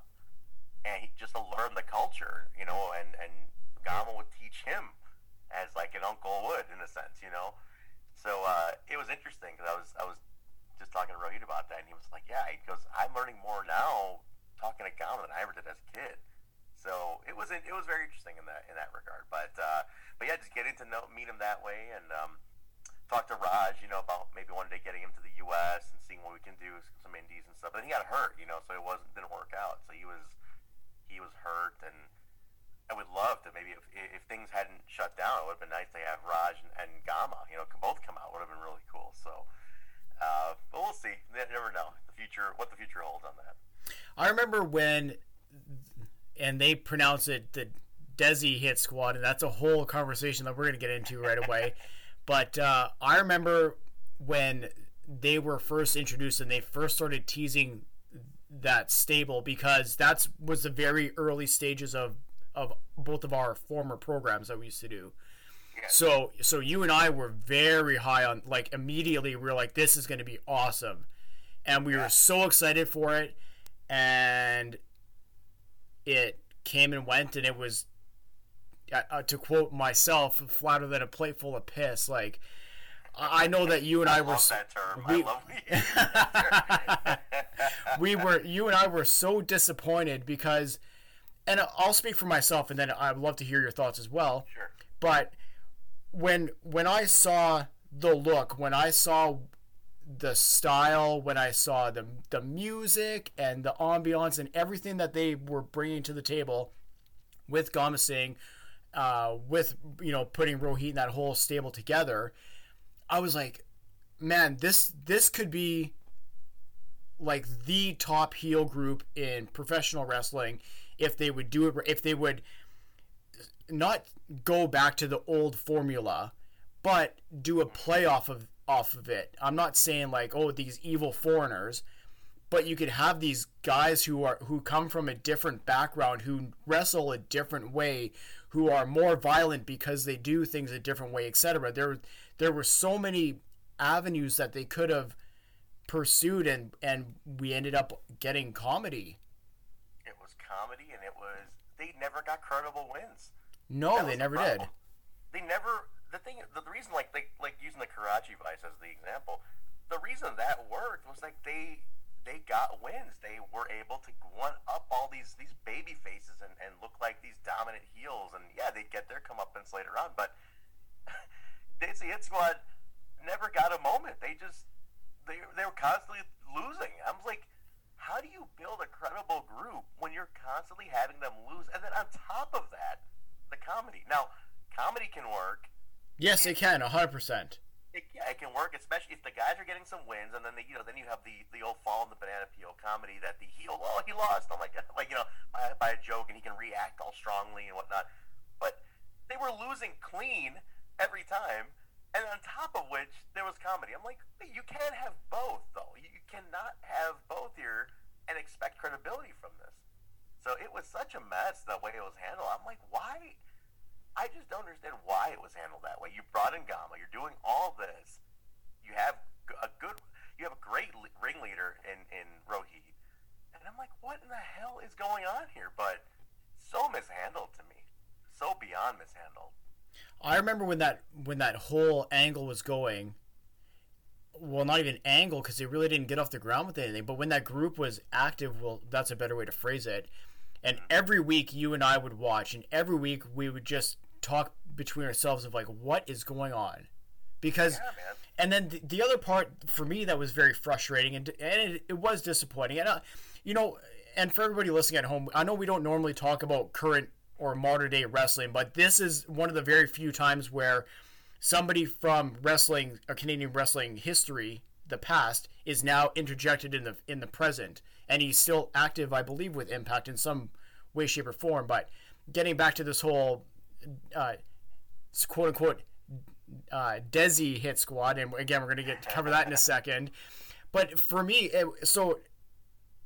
was one thing for the group to get jobbed out like they were, but then you have now wrestling fans who have never seen Gama Singh before are looking at him of like why is this guy important? Who is this guy? Because he just looks like a feckless leader, and this is not the guy who's throwing fireballs in Owen Hart's face in Stampede Wrestling, right? This is not a guy who was walking down the streets of Calgary and getting death threats because he was going against. Now he was just presented. I'm sorry, I'm getting hot here, but it was so frustrating for me because there was so much promise, and there was so much potential, and there was so many avenues that could have been explored to further even not just Gama's story, but like Indian wrestlers in North American wrestling, because again, that's something that's not well used or not well pursued or whatever. You have the stereotypes, and that's another conversation. But to me, the whole thing was just it was just one big ball of frustration. Well, what got me about it was, it's like, number one, you didn't give it to a new viewer. Like, you and I knew who he was, but like, man, to most viewers, they didn't know who Gama was, right? So why not show some old clips? Why not build the credibility? Be like, hey, this is fucking Gama Singh. Sorry if I can't swear on this, but this is Gama Singh. And it's like you said, that death threats on the streets of Calgary, the fireballs, he was an evil heel. Like, show that, and then be like, he's bringing all that to these two young boys who he's going to teach and, make as dastardly as him. None of it. It was like, here's Gama Singh, here's an interview. And what killed me, Taxman, about this was that you have Scott and Don, who are two Canadians who grew up on Gama Singh, who grew up watching this guy. And you guys didn't think to do anything? Like, why didn't you think you should put him over? Like, yeah, I know you guys know who he is. Like, clearly Don was a big fan of his. We know, you could see it in the interactions. Don was a huge Gama Singh guy. But, my God, Don, like, why didn't you feel like you needed to build that same kind of cred for the U.S. audience and the modern-day audience who's just getting exposed to him now? I mean, come on. Like, you can't just throw the guy out there and be like, here you go, here's Gama Singh. Like, no, he's a freaking legend, like, let's show him off a little bit. Nothing. So, I don't know if you're familiar with this, and it's been canceled for a long time now, but Don and Lance Storm used to have that podcast, Killing the Town. Did you ever hear any of that? I loved it. I used to love that show. Okay, so did you hear the one when they had Gama Singh on? Yes, I sure did. And you can just hear the adoration in Don's voice with that one. So in that program, they do a tremendous job of talking about the background, talking about how evil he was as a heel, as the bad guy.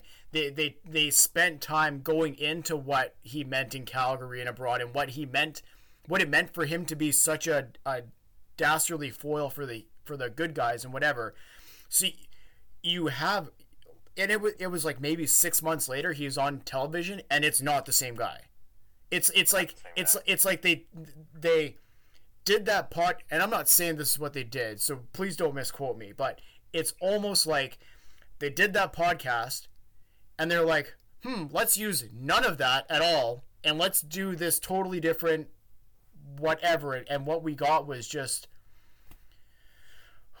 very frustrating.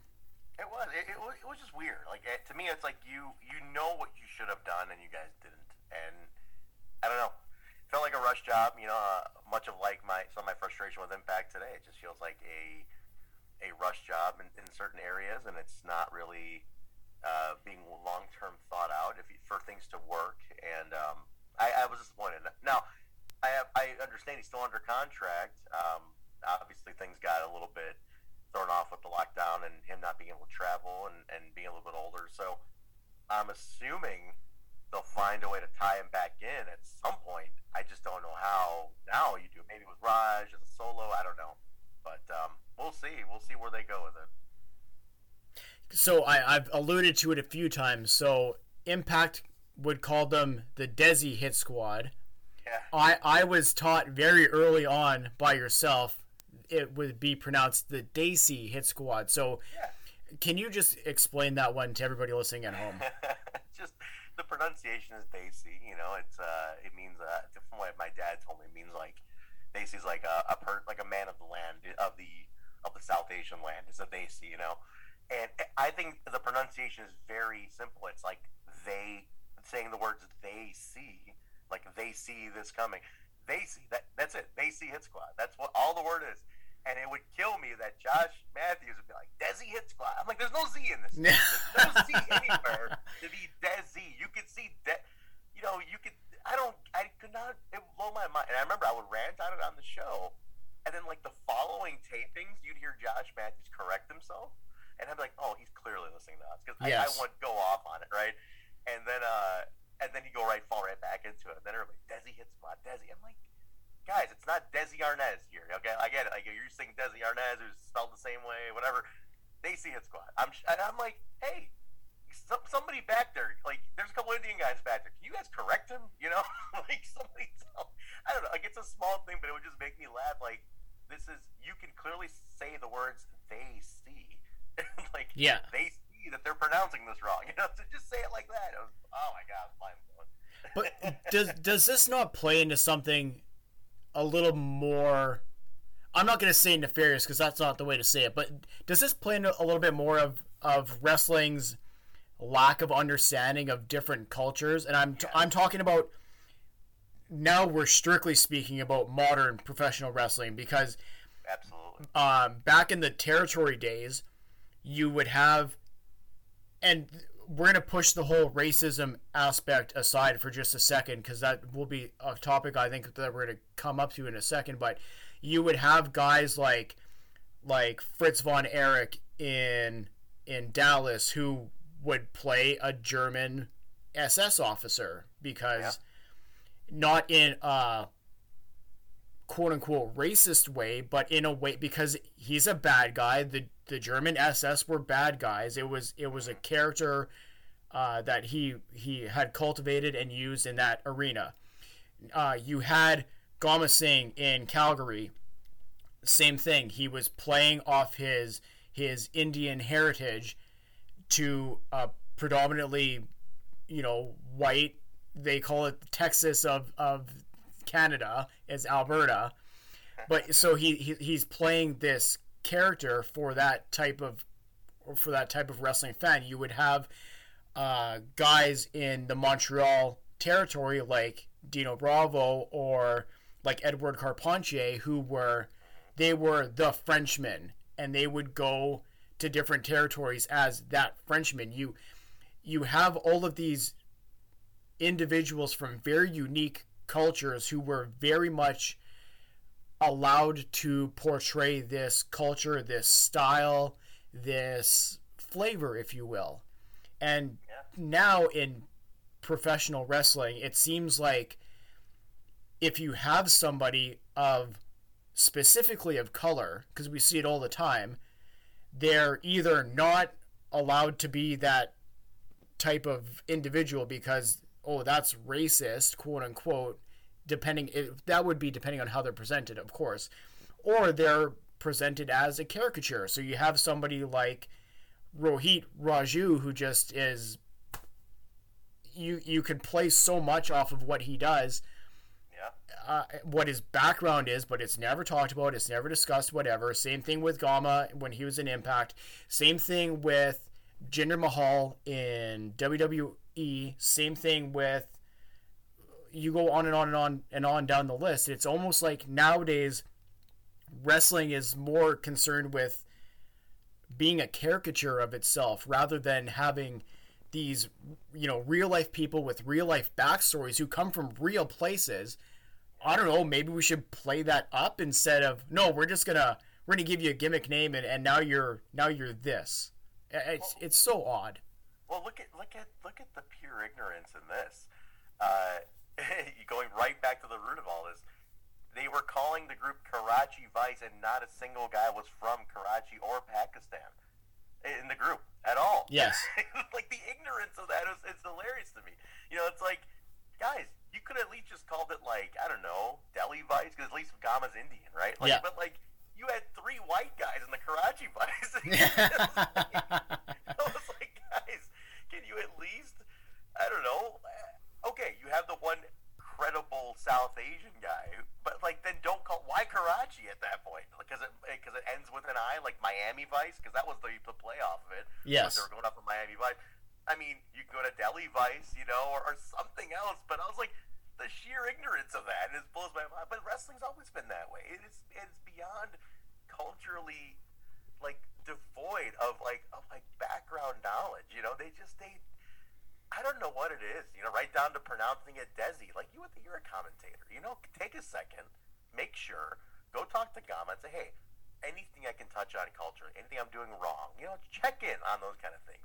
Make sure that I'm presenting this well enough. Again, it's not because I'm offended or something like that as a South Asian descendant, but it's just more like it's credibility building. I immediately picked up on the wrong pronunciation. Immediately, and I'm not even the most culturally in tune person. Like, I don't go all crazy, and I'm not like, gonna make a stink about it. I'm not even big on celebrating a lot of the stuff. But I caught it right away. And to me, it immediately kills, like, that little bit of credibility. It's like, did you do your research? I mean, come on, like, you're a broadcasted program here. So things like that are just, it's always been that way. All the promotions have always had this odd ignorance when it comes to other cultures. And it's so funny to me how that happens. It's like, you have a whole group of people back there, backstage, educated people, office people, and it's like, nobody ever speaks up and just says, hey, wait a minute, guys. Let's fine-tune this a little bit. So, just funny stuff, man. Yeah, it's only in wrestling. Like, I've used that phrase a few times now, but it's absolutely true. It's just... But yeah, to me, it almost seems like, and specifically speaking about the Daisy Hit Squad, that you could have used... Like, that, it would have made the presentation that much more special and important, but instead we go to the old wrestling tropes and we got what we got, which was very disappointing. Is how we can tie this whole thing together. Yeah, that's pretty much what it is. It just falls back into its own thing. I feel like it's a lot of reasons why sometimes wrestling has the reputation it does. It's because it doesn't set itself to a certain standard. And that happens. That absolutely happens, unfortunately. So, whatever it is, man, I don't think it'll change much, even now. No, I don't think it's going to change in our lifetime, unfortunately. But so. It would, I don't know. And I'm like, don't get me wrong. I'm not saying that, I don't even know how to phrase this properly. But I'm not saying that, like, every person has to be blank from blank, because that's not the proper way to go about it either. But you can definitely use some cultural touchstones to influence that individual's, on air persona. I hate using the word character, but you understand what I'm saying. Absolutely. Yep. And it would just in the case of the Daisy Hit Squad, it just I think you and I are in complete agreement that would have really enhanced what they were able to bring to the table, if you will. Yeah, definitely. It could have been so much more. I think now it's too late, especially with, it worked out for Rohit. Let's be honest, it definitely worked out for him. He was able to break away, have a solo run, finally get the X Division title, showcase what he can actually do, which I knew working with him here at AAW, but I knew what he was capable of. I'm glad Impact got to see that. From what I'm told, is that the upper brass there saw the promos we were cutting for him here in Chicago at AAW, and they were like, "Oh, we didn't know he could talk that well." And they just started, and they went with the solo run because we really pushed him heavy. Yes. And I think they saw that, and then when I'm told they saw that, and they were like, "Yeah, they got wind of that." And they were like, "Hey, this guy really knows what he's doing out there." So it worked out for him. He's been a little bit pushed back down now, but yeah, man, I just think it could have been more at the time. You could have put it this way: his breakaway from it could have meant more had the group had more credibility. Yes, 100%. Obviously it was by default because they the pandemic, locked everything down and whatnot. And Gama, they couldn't really continue the Hit Squad. But yeah, I mean, his breakaway was just kind of by default. But yeah, it could have meant a lot. He could have really had something, even down to him burning the kurta that he was wearing. Like yeah, I'm done with this. Like something to give it something. But it didn't really go that way. So have Gama send in some promos, have Raj film something.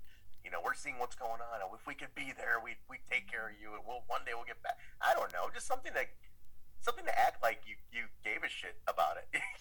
Yeah, rather than unfortunately what we got. Yeah, that's all. So it was weird. It was just a very. You know what's funny? It almost like it had the same laziness to it in terms of like the thought process behind the Karachi Vice not even having a Pakistani in it. Yes. It's that same whatever, throw a couple guys in there. It's like that's what this was. Whatever, just put them out there. Hey, that's why the Indian gimmick will never ever get that respect that it really should. And I think, speaking of Gama, his nephew is Jinder Mahal, correct? Yes. From what I understand, and I don't watch their program much, but from what I understand, they made him more of a killer than anything. I mean, as far as previous Indian characters go, from what I understand, they made him a champion, but I know they did present him like a stronger kind of killer than previous, like the what's his name, Kali and all those guys were, I guess, right? They did for a certain amount of time, and then they went the standard WWE thing where it's then he's a comedy act, and then you just bury the guy, because there was a period of time there when he was a champ, and credit to them because they actually did present him as a credible champion. Far too many times you see a guy who's just he has the belt, but he's not he's not the guy, you can tell. So credit to them, they actually did do a fairly good job of the initial presentation, but then it goes back to something that you had just said, right? Wrestling just continues to not present the Indian culture, if that's a proper way to say it, as something that's sustainably presentable, I guess. Yeah.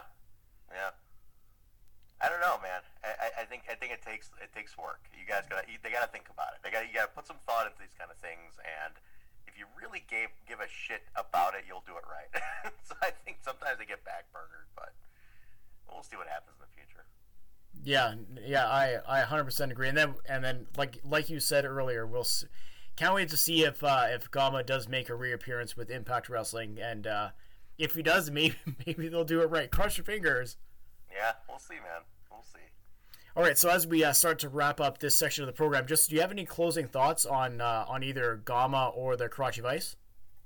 No, just really cool stuff. It's a fun thing to watch. I absolutely feel like they were a good heel group to watch. It's very 80s, 1980s style heel group. So if you're gonna go discover it, don't expect NWO levels of complete chaos and takeover. They're not spray painting people's backs. But do enjoy it for the fact that it was pure. Just when this is the time when we all thought it was real at this time. Okay, so you watch this, you see the blonde hair, blue eyed Owen Hart, getting beat down, but then getting his rise off of it. So it's a lot of fun to watch. I highly encourage people watching it, and it's a really interesting time and a somewhat forgotten time, but hopefully we can rehash a bit. And for yourself, your various hats that you wear, what's coming down the pipeline for yourself? You know what? I was going to say the music's getting back to things with playing live, but with everything going wonky in the U.S. here again, we're not sure. But definitely live again with Hemi, my metal band that I'm in. So we're back to that. So hemimusic.com, and all the links are there. But definitely check that out. Wrestling-wise, though, TNI podcast, which was I invested a lot of time and love and money and whatever into. We used to do the Thursday post show, and I no longer do that. I have a bit of an issue with the current product. I don't think it's not the TNA I grew up on. I mean, I'm a day one guy, so for me to step away from the podcast, I'm still watching it, but it more so was like, I can't believe that this is what they're doing now, and they're losing their identity in certain things. I just said, I can't put this over with a straight face right now until it goes back to what I felt was what made them who they are, and so it's a bit of a weird time for me there. Plus some dealings with management and stuff just really rubbed me the wrong way. So I was kind of like, okay, I'm going to step away from this now. Let the rest of the team handle the Thursday show. But I'm still doing the Tuesday night post show. Oh, I'm sorry, Tuesday night the throwback show. Yes. We're doing the Asylum shows from 2002 to 2004, and we're on episode 83 of 111. This is before they leave Nashville and go to Florida to the Impact Zone. So doing those, it's a blast. That's what made me love the company, so it's been a blast to rewatch those again. So doing that on Tuesdays, and I'll pop in. We have a Patreon at patreon.com/WeTalkImpact bonus show, so I'll pop in on the bonus stuff. But as far as the Thursday primary post show, I'm no longer on that. However, I am doing the Backstage Boys podcast still, which I mentioned at the top of the show, so it's a little behind the scenes take on independent wrestling. But the big thing is AAW Pro, full calendar. I mean, calendar's been back. We've been right back to where we wanted to be. So shows are on. The big one coming up, Destination Chicago, is on September 2nd. It is basically during that all-out weekend, which is all festivities of AEW going on in Chicago. So they're here all week, and we're right there on Thursday kicking off the weekend party. So put it this way, if not 65 to 70% of the AEW roster has come through AEW's doors. So you never know who's going to show up. You don't know who's good in town, who wants to make a pop in.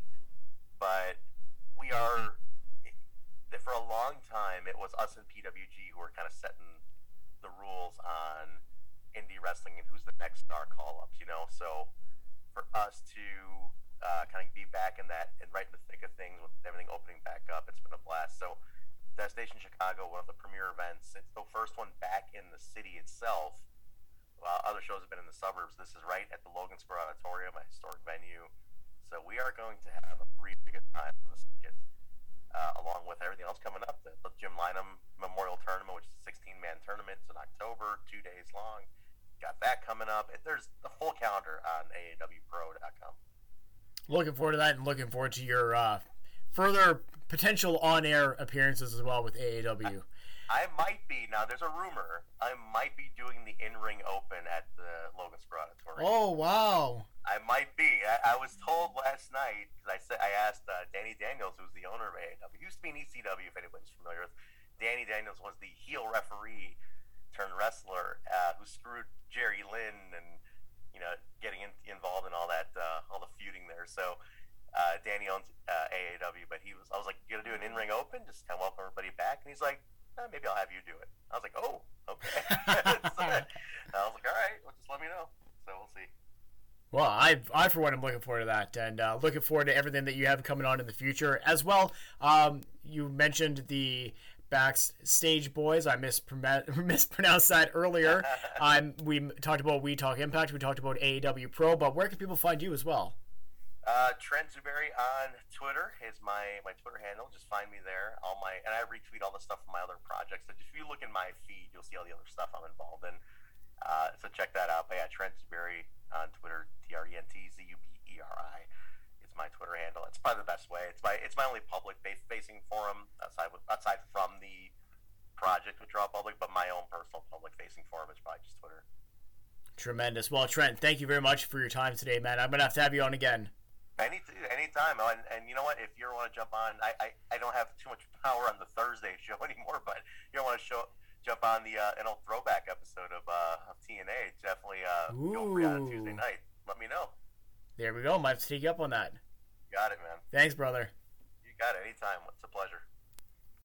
As we move to the finish of tonight's program, I just really want to thank once again Trent Zuberi for taking a ton of time to talk with me in regards to Gama, Singh and Karachi Vice.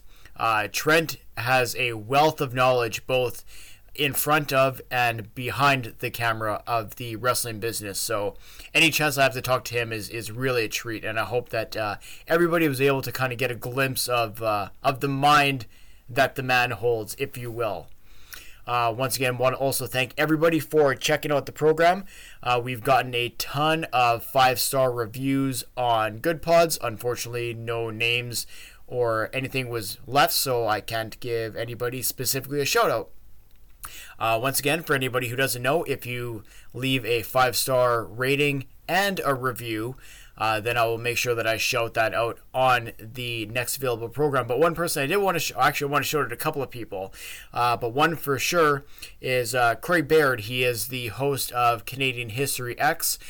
He does a multitude of Canadian-centric podcasts focusing on history. He has From John to Justin, that was focusing on the Canadian prime ministers and their opposition parties. He also does World War One podcast, as well as one regarding the Canadian Pacific Railway. So,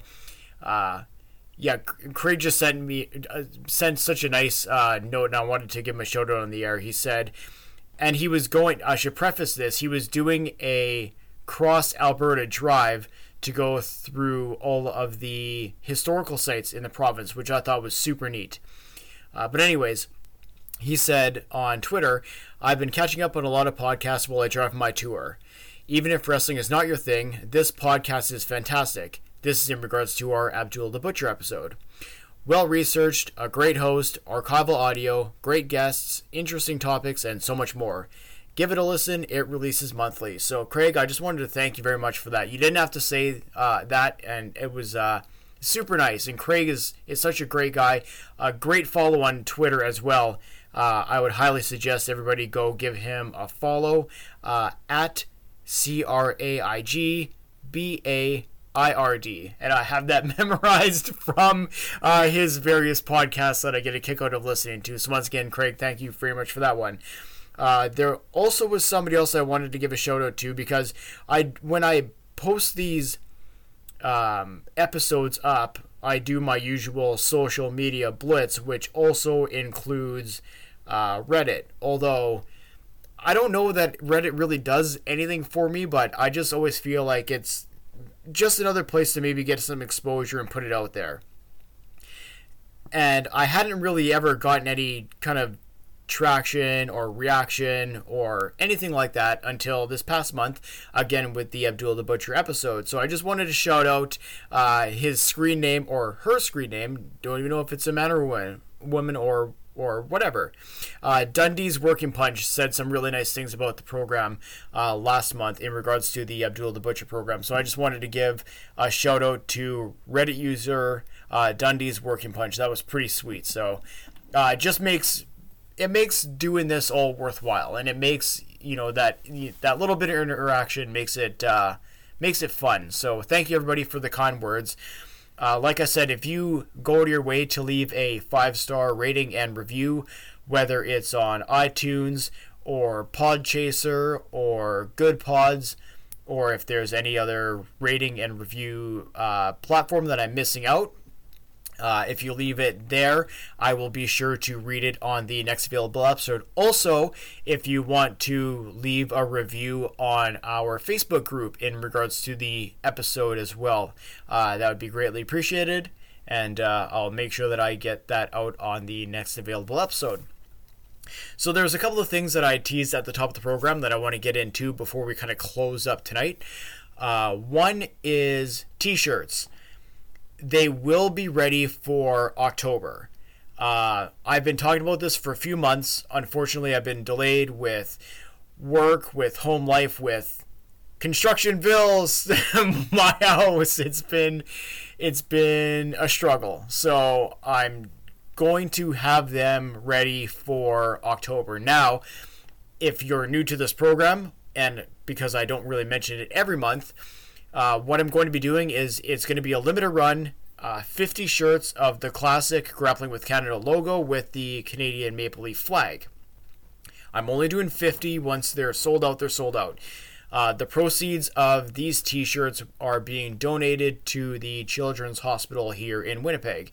If anybody knows the story of my youngest daughter from the Six-Sided Podcast program, or I may have mentioned it in one of the earlier programs of this podcast. I don't really remember, but essentially our youngest daughter spent the first few months of her life in NICU, and the staff there was incredible. And ever since, I've always wanted to do something above and beyond for the hospital. So this is one thing that I thought of that I thought would be a good idea. So once again, look for these in October. And I want to stress this, if you specifically want a size, or you want to make sure that you are in on the ground floor, shoot me an email, sixsidepod@gmail.com, or you can DM me on Twitter.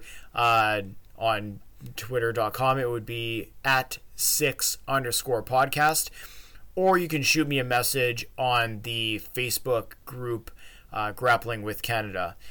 Just let me know if you want a certain size. A few of you already have. I still have those emails. They haven't gone away. So if you thought I've lost them over the last few months, I haven't. I still have them. So if you are looking for a specific size, if you want to make sure that I order enough of a specific size that you're guaranteed to get one, please don't hesitate to shoot me an email. And like I said, when they are released, there's only going to be 50. That's it. And the proceeds are going to the Children's Hospital here in Winnipeg, Manitoba, Canada. So I think like that's a pretty good cause, at least. So I'm looking forward to that. In regards to the direction of this program, it is staying the way it is. I've had a lot of emails lately in regards to this program joining a network or joining some kind of an agency or anything like that. I'm going to unequivocally say that this show will not be doing any of that. Point blank, period. Full disclosure, before I ever released episode 1 of this show, I had pitched it to one specific podcast network that is kind of in the same vein as what I'm doing right now. I'm not going to say what it is because it's not really relevant. They never got back to me, and to be honest, I'm kind of glad about that, because this program has been allowed to grow and mature and find its footing without any kind of outside influence, which I've been very appreciative of. A lot of that comes from you guys, the listeners. Literally, we have thousands upon thousands of you each month that listen to this program, and I couldn't be more happy. I don't sit there and chart numbers and look at metrics and drag here, click this, spreadsheet bullshit. I'm not doing that. In fact, the last time I looked at any kind of numbers for any episode was maybe the Billy to Rivers episode. And how long ago was that now? So, anyways, this program will not be doing anything like that. I'm also not going to be paywalling any of this ever. That's not the point of this program. The point of the program is exploring Canadian wrestling history, exploring these great stories like the one I just told tonight about Great Gama Singh. You can't do that if it's stuck behind a paywall. And I get the argument behind it, and I understand that there's, some podcasts who will sit there and read Wikipedia and put it behind a paywall because it's whatever. Maybe it's their job for life or whatever. Or, they have a network of shows without ads on it where they sit there and read The Observer and go page by page for whatever. I get it. Shows got to make money to a point. I have a full-time job. I don't do this to make money. I do this because it's something I'm passionate about. And it's because I really care about getting these stories out there. And from what I gather from everybody that reaches out to me, and from the amount of listens that we get, like I said, I haven't looked at it in a few months, but what if I'm sure it's what it was, there are a lot of people who feel the same. So once again, thank you from the bottom of my heart, everybody who has checked out this program, whatever podcasting platform you're listening on, whether it's iTunes, Stitcher, Spotify, Good Pods, which I highly recommend, or Podchaser, whatever. If you have the option to leave us a 5-star review and rating, please do. The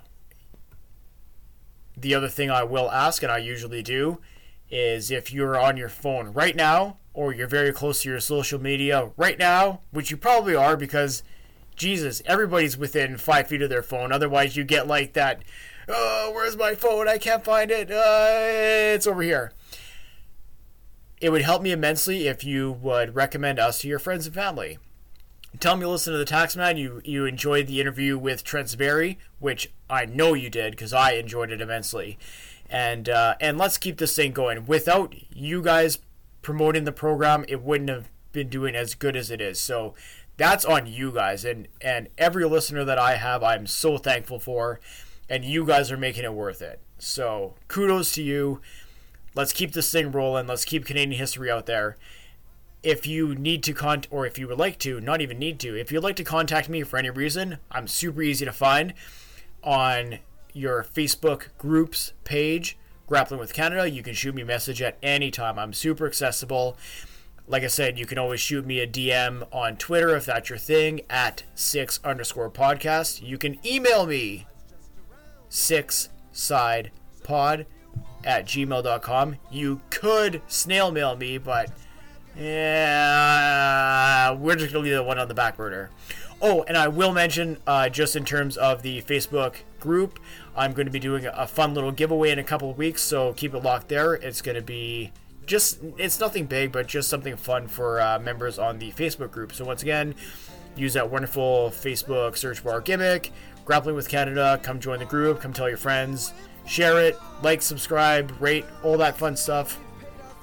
And I think that's it for my plugs. Yeah! I know, I'm excited. I hope you guys are too. And I really do hope that everybody enjoyed the episode tonight. So for myself, the Taxman, for my host, or co-host, or guest host, or guest spot, or whatever you want to call him, the wonderful Trent Berry, this has been another episode of Grappling with Canada, and I will leave you like I always do. Take care of yourselves and each other. Good night, everyone.